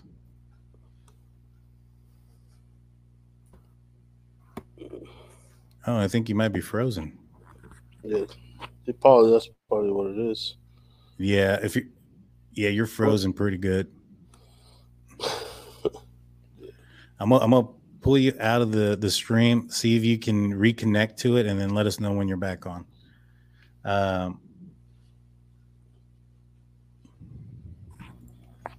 It don't take much to conceal a handgun. No, it doesn't. It really doesn't. And I think that they have to have more. The prosecution seems like they're confident in this case. You know what I mean? Yeah. You know, they came out saying they were confident, but then they go ahead and put a gag order to stop the defense from putting out information out there. Yeah. I'll be honest with you. If you had like a defense team or whatnot, you would want to hold on one second. Okay, yeah, no, that's the same thing. You'd want the prosecution, the defense team to talk as much as possible. You know what I mean? Yeah. Hey, it looks like we got you back. I see you moving around. So can you hear us? Yeah, I can hear you. All right, perfect. So what are your thoughts and theories on this case? I've been thinking a lot about this case, and definitely it seems like Richard Allen is not, there's no strong case against him, but to me it seems like Libby sealed this case with that video of her because Richard Allen admitted being there. He placed himself on that bridge in a blue jacket and blue jeans, and then with a hat, and then teenagers have seen him, and then what are the odds that he's on Libby's phone telling the girls down the hill, which is a kidnapping? Right. Well, there's one thing that I found odd is that the three juveniles didn't positively identify him as the guy that they see on the bridge and Libby's phone. They identify him as being like, I would have interviewed them, asked them about what they saw, and then I would have also showed them the footage afterwards of what they had. You know, the 6-second clip of him walking that they released to the public. And I would have asked, is this the person that you see? And unless the answer was yes, or anything other than yes, it would be on there. If they said that, I don't know, maybe, then that's probably why it's not in there. But that's concerning to me that they don't positively say that's the guy that we saw walking on the trail. Yeah. That was on that thing. They say that they saw a guy that describes that kind of matches his description. Yeah. That's what I noticed too, that they didn't actually go and say, oh yeah, that's exactly the guy who was there or whatnot, but they do have all the somewhat similar description of what he was wearing and whatnot. Right. And in my opinion, if you like are not paying attention, you glance at the person and then just randomly and then keep going, and then you're being asked to remember how he looks like, it is really difficult to recollect. And especially and especially for teenagers that usually don't pay attention to much of anything. So I think that's why these statements are inconclusive, and I am not sure if I think the prosecution needs to dress Rich Allen into what he was wearing on the bridge, and they need to put them in a line with different guys wearing the same thing and have the girls identify him, even though it's been just like of identification. Right. And you're breaking up a little bit, but I got the gist of what you said. And I agree. And that's why they ask to identify what they saw. You're breaking up really good. But I got the first part of it. Yeah, I don't know if they So yeah, I don't know if typically they would happen is like had Richard. So what they should have done now, smaller departments and things of that nature sometimes can drop the ball on a few things, but I know that the Indiana State Police was heavily involved in this, and they're a much larger department. But what you typically do is you're going to want to interview these juveniles separately and independently to make sure that they have the same story. And then after you got their descriptions and things of that nature, you would show them pictures or footage and ask them, is this the person that you saw? That's not something that's uncharacteristic. My concern is the fact that they didn't say positively yes. Now, doing a description based off memory, what they wore, things of that nature, yeah, but seeing somebody in person or seeing a photo of somebody would be a little bit, should draw back your memory a little bit more clear than you're just trying to remember purely off of memory. And so those two things can't exist. And I don't doubt that the three girls saw Richard Allen. Richard Allen admitted to seeing three juveniles and one being taller. And one of these girls saying that she wasn't, he wasn't taller than her. So he had to be under 5'10", meaning that was a taller female. And so I don't doubt one bit that Richard Allen was seen there. Richard Allen puts himself there, all those things. What comes in question is, all right, can we put Richard Allen with that bullet? Is that bullet, belong to him? And if it does, then we got to also make sure that ammunition, like, how did it get there? Now, the three juveniles described this man not on his phone, but with his hands in his pocket, walking. He says he got on his phone at one point to check the stock ticker. Like I mentioned before, if he had a couple of ammunition rounds in his pocket for whatever reason, he pulled out his phone at that point to check the stock ticker thing. There's a possibility if he had a round in his pocket as he pulls out his phone that round falls. Now, he reported being at that trail ahead of Libby and Abby. So if Libby and Abby were behind him and happened to see the round on the ground and pick it up and put it in their pocket or whatnot, then that would explain that round being at the scene. Now, that's a lot of ifs and hypothetical impossibilities. But what it also is a plausible, reasonable explanation as to why it's there. And, at that point, you have to realize that it does bring in some doubt, because in order to convict him, it has to be, there can't be any doubt that he didn't do it. And so in my opinion, does bring in some reasonable doubt. Let's see. They can match that bullet to the box of ammo in his house. Right. And so let's go back here. So William, real quick, you're saying that there was a vehicle. See, there was a vehicle parked here. And my question is, but the question was, it was the old CPS building here is where he said he was parked, and where a bunch of the witnesses said that they saw a vehicle parked, kind of suspicious. And if they saw a vehicle traveling in this direction, it would be believed that they could park there. Now, I do get what you're saying, because this is the Freedom Bridge. It's on this opposite side. Maybe. I mean, unless he lied about where he parked at, which I would have. If I committed the murder, I wouldn't tell people where I was parked at. It just seems, the thing is, he said that he parked at the bridge. at the building, and there was witnesses that said they saw vehicle parked there that seemed kind of suspicious.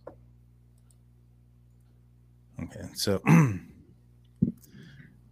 my thing is, so there has to be more to this than just that, because I feel if they go to trial with just that being the only evidence, it's going to be kind of tough. It's going to be tough to prove.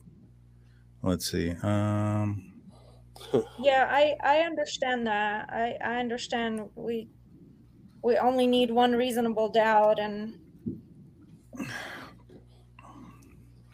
Jeannie Smith said that he parked at the old Farm Bureau building. The only thing about that is, well, there is supposedly, and I found something that said that there was, but it was like in town, like way far away. It is interesting, though. It definitely is. And Richard Dobson says he placed himself on the platform. One witness saw him and turned around. Yeah, no, he actually did. He certainly did. He also said that he didn't see you living in Abbey, right? Right. He said he claims that he went to the first platform, was looking down at the fish, which is kind of a bit of a stretch on its own. And then he went back, sat down, and left. Yeah. At 3:30. The thing is, I know his Richard Allen's wife ended up like deleting a bunch of photos and whatnot, right, on her Facebook, and then I think the daughter too. Yeah, the daughter too. I think I heard I saw a picture a while back when of Richard Allen's daughter in the same spot, around the same spot in the bridge, like the year afterwards, something like that. I think it was actually a couple of years before. Okay. So apparently there's an entrance as well somewhere around here. And this is where Libby and Abby were dropped off. They weren't dropped off at the start of the trail. And so my thing is, if he was on this bench after 2:00, I'm not sure where this bench is that he claims he was at. I don't know. I'm not familiar with this trail. Where does it go after this part? After the bridge? Because I know there was a barricade here that wasn't supposed to prohibit people from crossing the bridge. Yeah.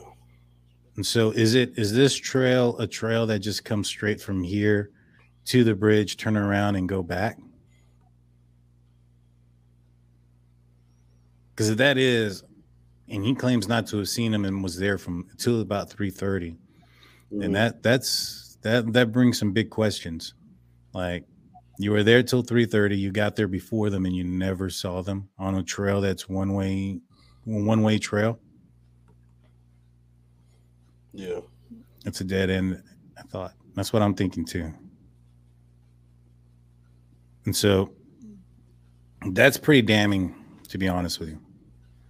To say that you were there till 3:30, got there before the girls arrived, and not to have seen them. Just the witnesses. Yeah, just the witnesses. The witnesses described seeing you and only you when they left. You're claiming you. I think he said he saw other people there, but ahead of him, but he didn't pay attention. Yeah. I don't know, man. I think that's pretty damning. Yeah. I mean, I don't know if he put himself in that place to like throw people off the trail. You know what I mean? No pun intended. No, I think he went there and told people he was there. I'm not sure if he was working at the CVS. I think he was already at that point. You know, it's a small community. Yeah. I'm fairly positive that, you know, everybody goes to that CVS to get their prescription drugs and things of that nature. And so he probably would assume that these juveniles possibly could have recognized him. You know what I mean? And so he may have felt it was a matter of time. Right. And at the time of when he showed up. So he probably wanted to put himself there. And, you know, the thing is, like, it's like I'd rather let you hear from me than from someone else, kind of thing. Right, exactly. And the other thing is, though, like, you would assume, why would he say he left at 3:30? Like, if those girls saw him leaving as they entered, and those were the only people that saw him Yeah.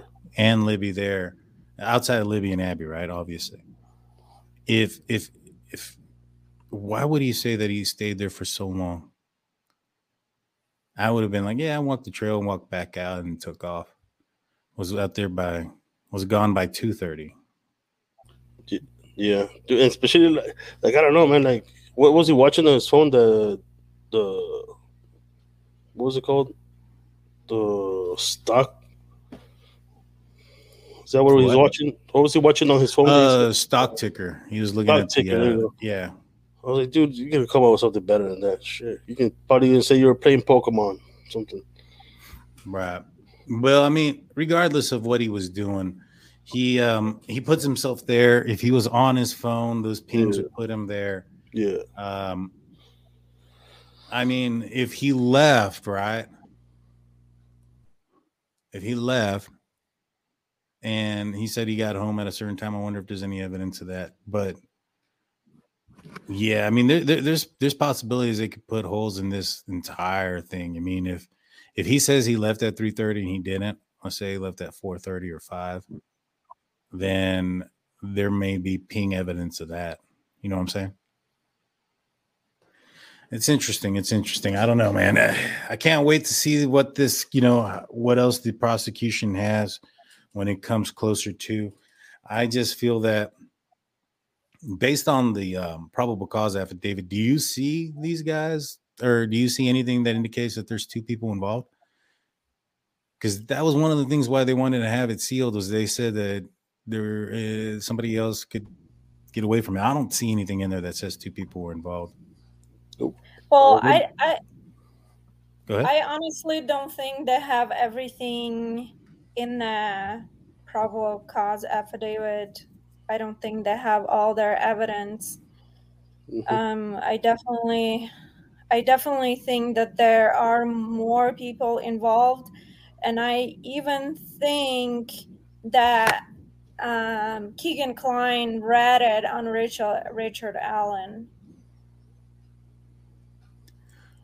And but that would kind of have to be on there. Like, police can can do certain tactics. They can even lie to people and stuff like that. But when it comes to court documents, they can't. That has to be truthful and that has to be honest. And so, especially on a probable cause affidavit, if somebody ratted him out, I think it would be in there. But in a probable cause affidavit, they don't have to put everything. Yeah. No, they don't, but they have to put why they feel that they are going to arrest him. You have to put the bare minimum. Yes, that's correct. And maybe perhaps they feel that the shell is the bare minimum. Yeah, that's what I'm thinking too. I mean, they're going to find out in discovery, that's for sure. Yeah.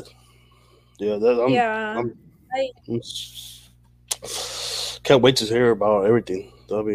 It's gonna put it's gonna answer a lot of questions. Yeah, I agree, and I just don't think that there's no way that this will be enough, because in my opinion, like I mentioned before, the fact that you put in the probable cause affidavit that the evidence that you have is subject in nature based on opinions of experts leads you to believe that, well, there could be another expert out there that has a different opinion. And when you have these experts, so to speak, and I put them on quotation marks because they usually find a way to fall in line with whoever's paying them, whether it's the prosecution or the defense. That's why you'll have different experts for the prosecution, different experts for the defense to try to look at the same information and come up with 2 different conclusions.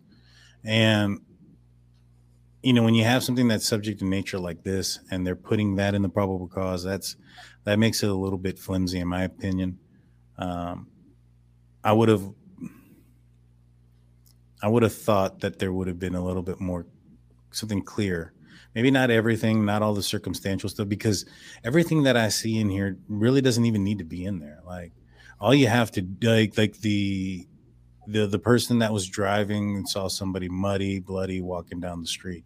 That's circumstantial. There's nothing that's verifying that, and everything that's on here that is verifiable is verified with that camera, including Richard Allen being supposedly seen going towards the parking area. I find it like that is circumstantial. That doesn't need to be on there. Yeah. You know what I mean? Just the witnesses from the 3 girls that saw him there. I mean, maybe perhaps the witnesses from the trail that said that they saw nobody else there other than Richard Allen at that time and the 3 juveniles or whoever. But those things would have to be in there. But didn't he call them by name? Well, they did, but it's redacted. No, I mean, yeah, but like the witnesses didn't say it was Richard Allen. They just said that it was a person wearing. Right. So like that's also circumstantial. Yeah, but I think you can kind of put 2 and 2 together when you put especially when he said he was there. Statements. Yeah, you put his statements of seeing 3 juveniles, and you have the 3 juvenile witness statement. You can put those 2 and 2 together. Like what's in that probable cause affidavit to me just shows that he was there more than anything. Yeah. And the only thing that's tying him to the bodies is the bullet. You know what I'm saying? That's the way I read it. Is everything on there just points to him being there, and what points to him being at the scene is the bullets. I've seen other probable cause affidavits that would have put in there, this person they may not have put what the souvenir was, but this person kept a souvenir that was located during the search warrant. This would mean that this person is the only person that could have committed this murder. Boom. That's your probable cause affidavit. Motive, time, the whole 9 yards isn't in there. It's just the bare minimum in that case. You know what I mean? And so, but the probable cause affidavit is out there. There was a lot of questions as far as whether 2 guys, one person said that they described a guy in black, one described a guy in blue, went through the probable cause affidavit. It's pretty clear. It's one person. I think that person, it's pretty obvious, is Richard Allen based on Richard Allen's statements and the witness testimony that it was him that they saw. Now we just got to figure out if that bullet belonged to him. But we're getting a little bit long on the tooth here.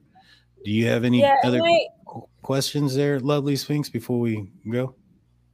Yeah, and I don't know if they have matched the bullet to the box of ammo in his house. No, I haven't heard anything about that. The box of ammo, like, it's mass produced and things of that nature. It'd be difficult to put it back to a box of ammo at his house, unless he had unspent rounds that circulated through the gun that also had markings on it.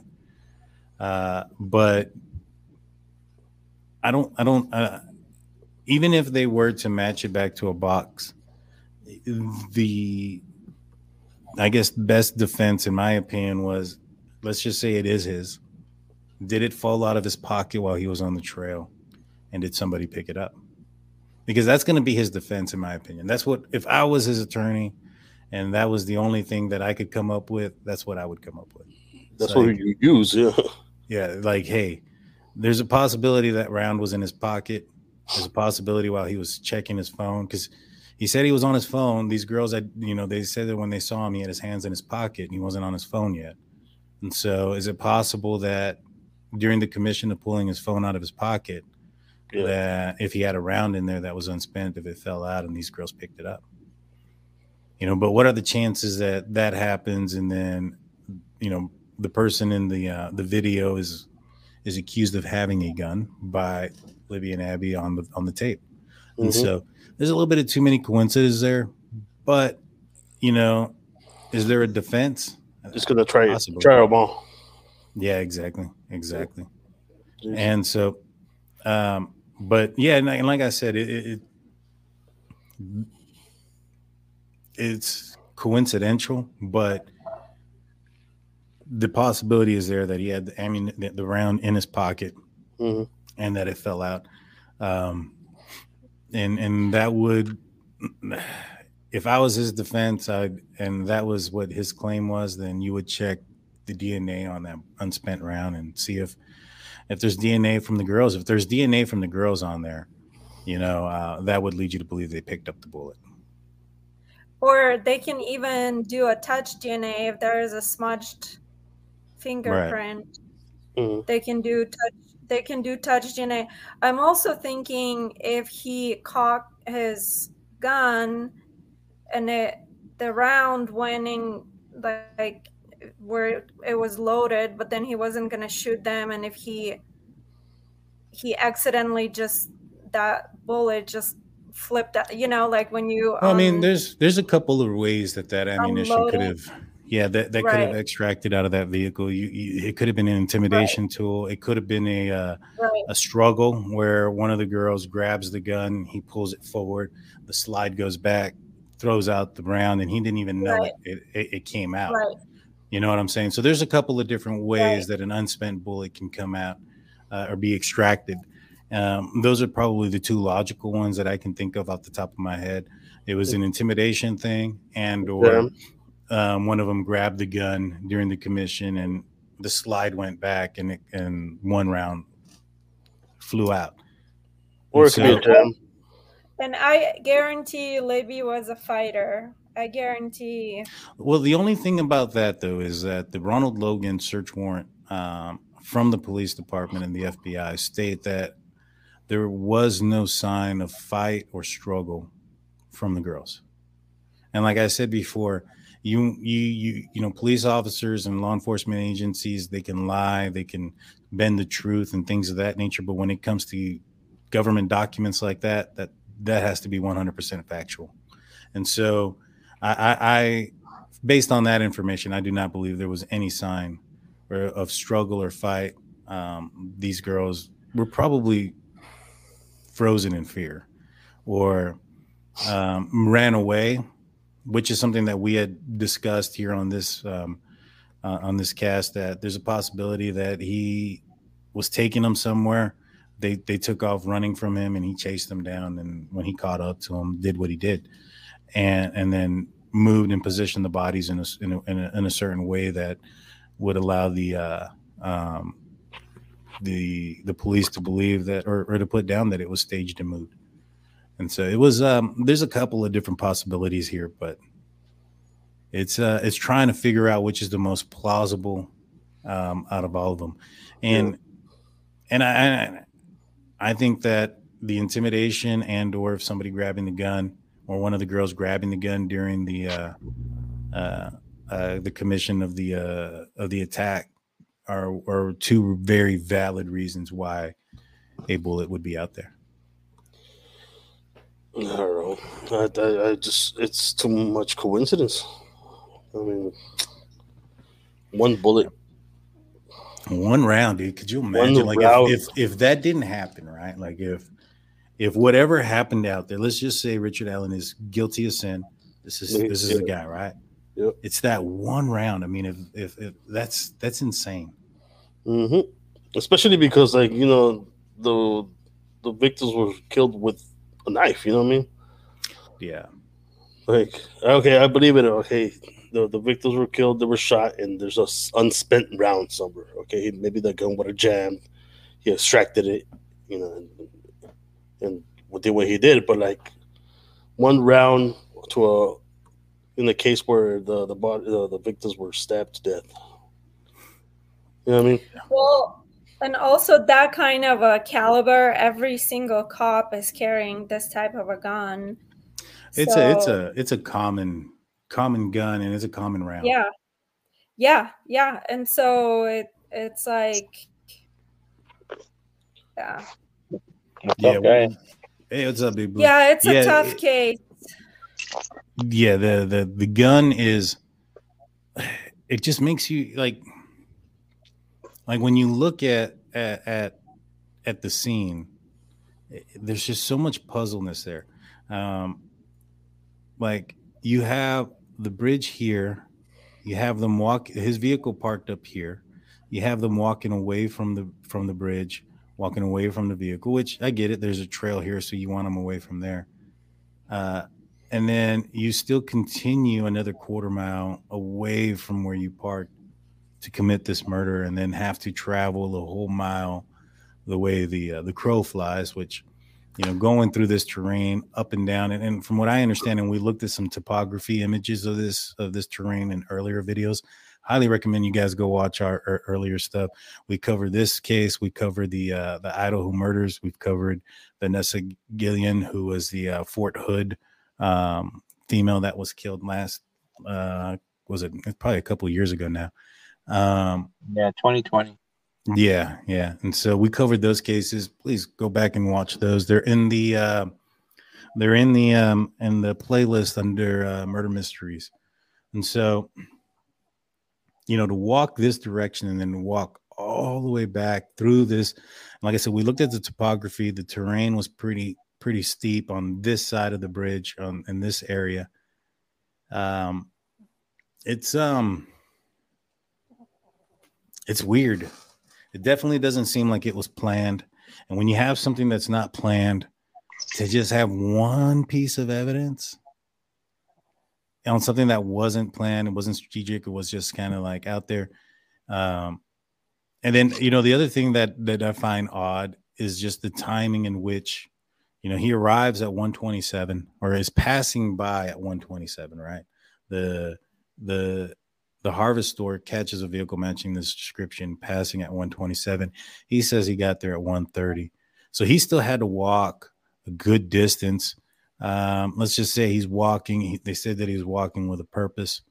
So let's go with about 3 miles an hour. I mean, he's still to the bridge is about, was that 0.8 of a mile? That's probably about 18 minutes walking, maybe 15. And so he's getting there. The girls are getting dropped off. And the girls are getting dropped off at 147. By the time he gets to that bridge, let's just say by the time he parks, right, it's probably 135. Gets there, parks, put his car in gear. It takes him about 15 minutes. Let's just say he's walking with a brisk pace. 15 minutes to the bridge. That's 2:00. At 2:13, those girls were taking those pictures. Yep. Okay. I get. I don't see it being anybody but him. Based on that, the bullet just makes it more concrete. I agree. I think Libby's video just nailed this case. Yeah, that's hard to overcome. Arriving there at 127 is when you're passing the store, parking at 130, 135, getting, even if it's 135, it's 150, and they're taking pictures at 210. Like, I don't know, man. I don't know. I think it's, I think that the gun might be the bullet or whatever, but just based on that, on the timeline, it's hard to prove it's anybody else. Yeah. I think they got the right guy. It's just all the evidence needs to be looked upon, especially after, during discovery. And then, everything will be answered, or as much enough to be answered for a conviction, in other words. Yeah. My question comes in now. And I honestly think that there was a second person waiting by the bridge on the other side, and they just ambushed them. Maybe. I mean, there's possibility of that. There could be somebody out there. The thing that we haven't seen is like the evidence that they have around the crime scene. They had more than 1 or 2 footprints or stuff like that. You know what I mean? They haven't shown that yet. Right. So with me, I think that there is somebody else that's involved. I feel that it's probably the Kleins. Mm-hmm. I don't see a scenario where it's Ronald Logan. Yeah, I mean, neither. I don't think No, not at all. no, And no, it's you know, not. There's no way. yeah, I don't see a scenario where it's him. I think he was a guy that was trying to cover up something he was doing during the time of the murders that was probably violating his probation, which clearly was, because he ended up going to jail for 18 months for whatever it was. Right. And, Right. you know, there's a lot of folks that think that Ronald Logan was the bridge guy and that Richard Allen was there or somewhere else. And I don't think so. I don't think there's a world that exists where Ronald Logan is involved. And for instance, it was if he was the bridge guy, where he's not the lone wolf, because there's no world, in my opinion, where you send the 77-year-old guy to go get on the bridge or do the kidnapping or do any of those things where you have a younger option. You know what I mean? And so I don't foresee that being the case. I think that I agree. Yeah, it's definitely. I think Richard Allen. I think they got their guy. I mean, just based off of the witness statements and his own statement of being there. You know, it's just. Can you imagine? Do you imagine they probably could have solved this case so fast, such a long time ago, had they just followed this lead? Because definitely, man. But there's some cases that have more evidence that go wrong for more than 30 years. Yeah. Mm-hmm.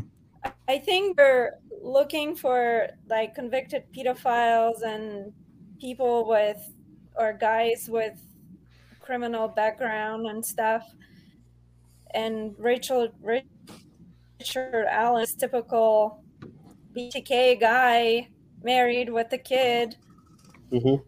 And also interestingly as well, wife did not post for the period from the entire 2017. She did not have any social media posts on her Facebook profile.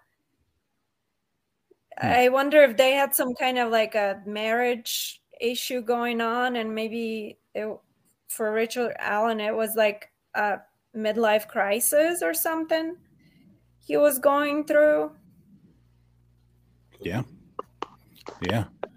Richard Dobson says the Kleins may have catfished them, that they weren't involved in the physical murders or even knew he was going to kill them. And that's quite possible.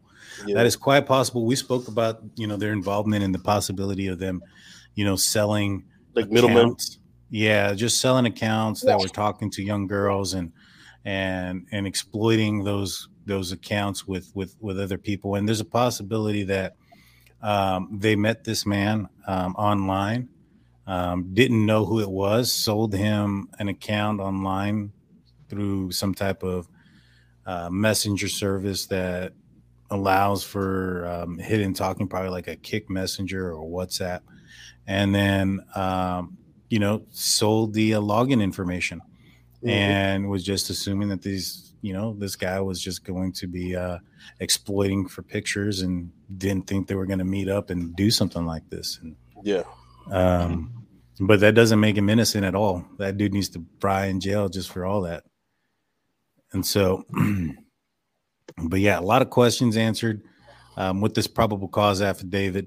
When you break it down and you look at it and you look at the timeline, it makes it hard for the perpetrator to be somebody else other than Richard Allen.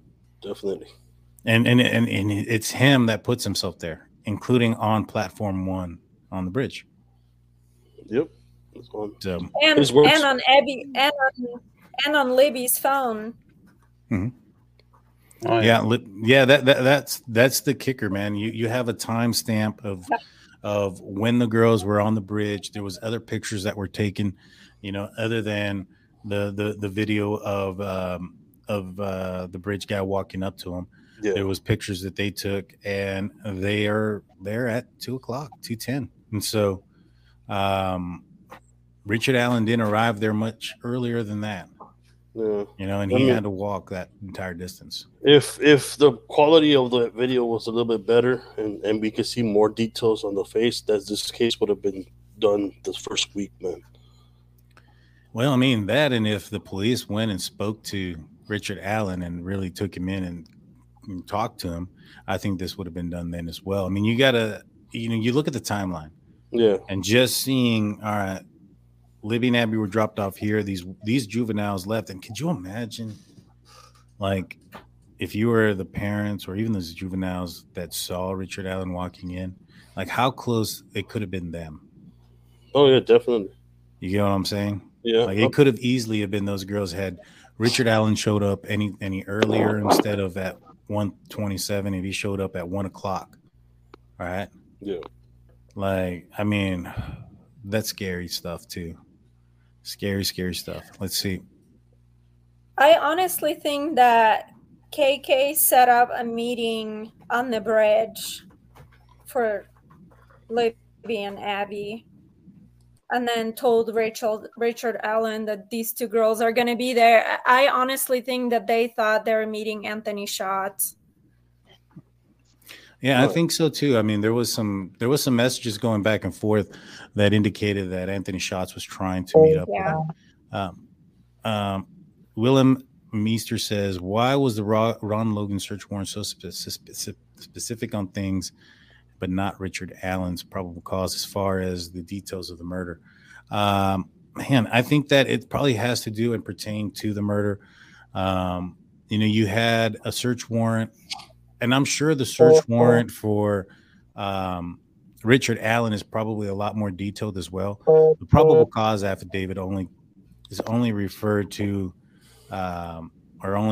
is only about the importance of the case. The search warrant is going to have a lot more details in there because you're looking for certain things.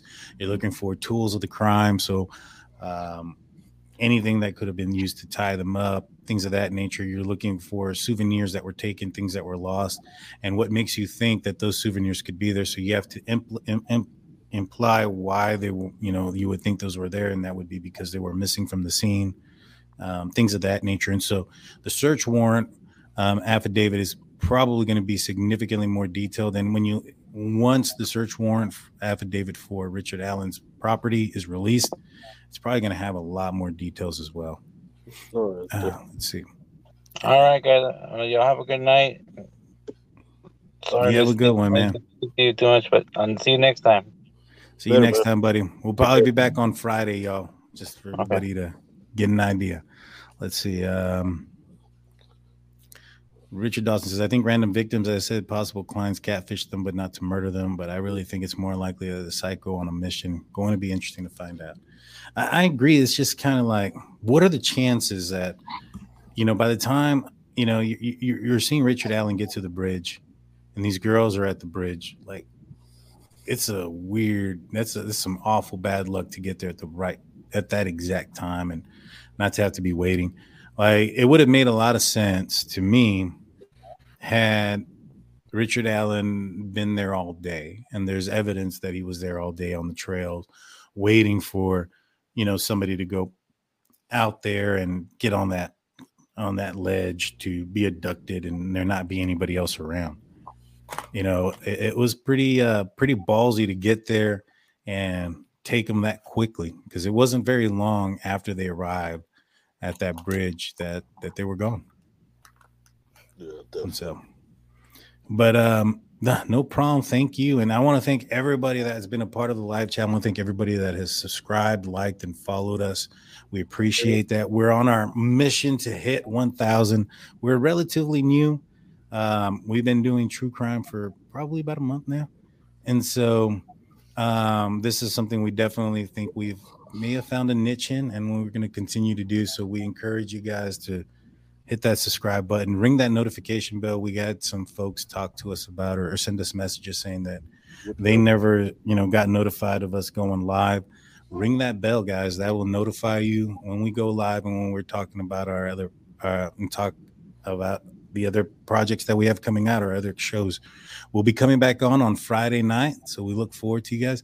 Any last words before we go? We'll start off with you, Lovely. Any last words? With me? Yeah, we'll start off with you.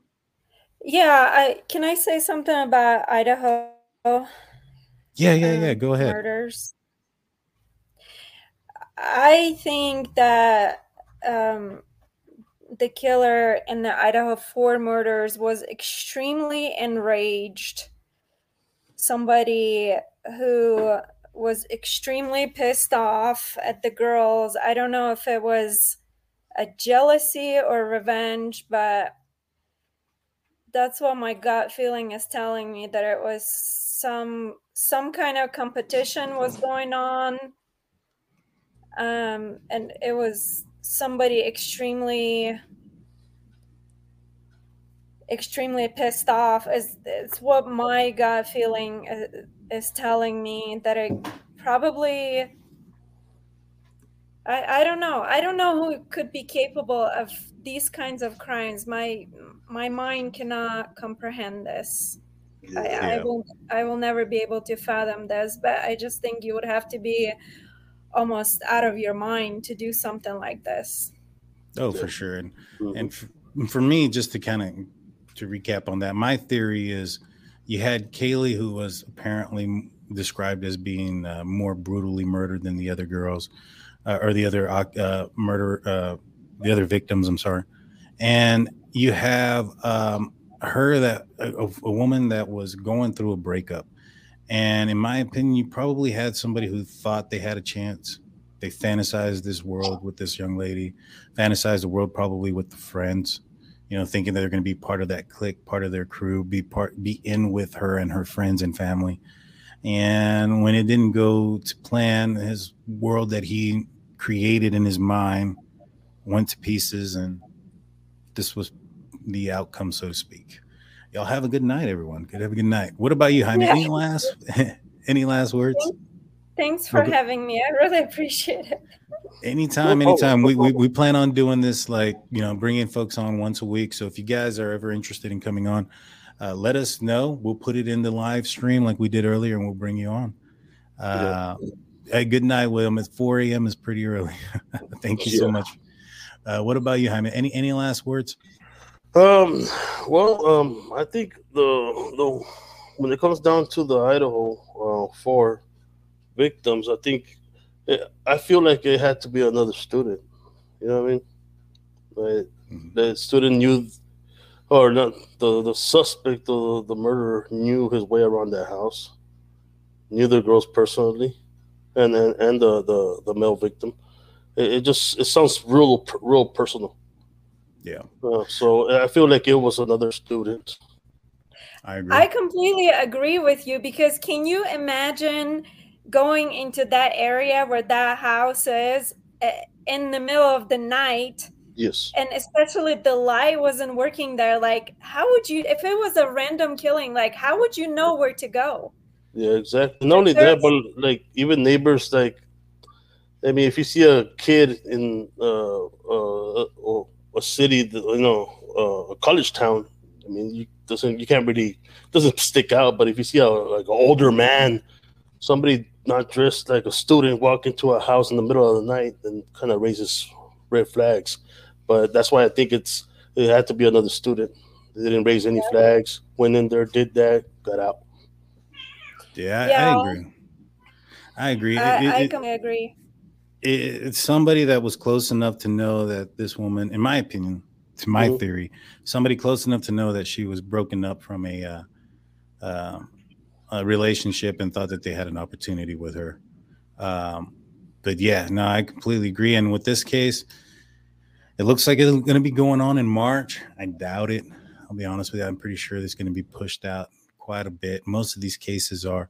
But Indiana has this law where they don't allow cameras and stuff like that. And so what we're wanting to do is we're wanting to get out there. We're wanting to be boots on the ground, get out to Indiana where they end up having the court and doing those things. And the way you guys can help us do that is by hitting that subscribe button. That'll help us move this channel along further and allow us to do those types of things and to get boots on the ground and get to where these places are. But that's all. Yeah, that's all we have for you guys tonight. We appreciate everybody in the live chat. We appreciate you, Lovely Sphinx. Thank you for coming on. Thank you. And on the replay, if you have your thoughts and theories, let us know in the chat or in the comments. That being said, guys, we're the Drunk Turkey Show. This is a wrap. Peace. Later, man.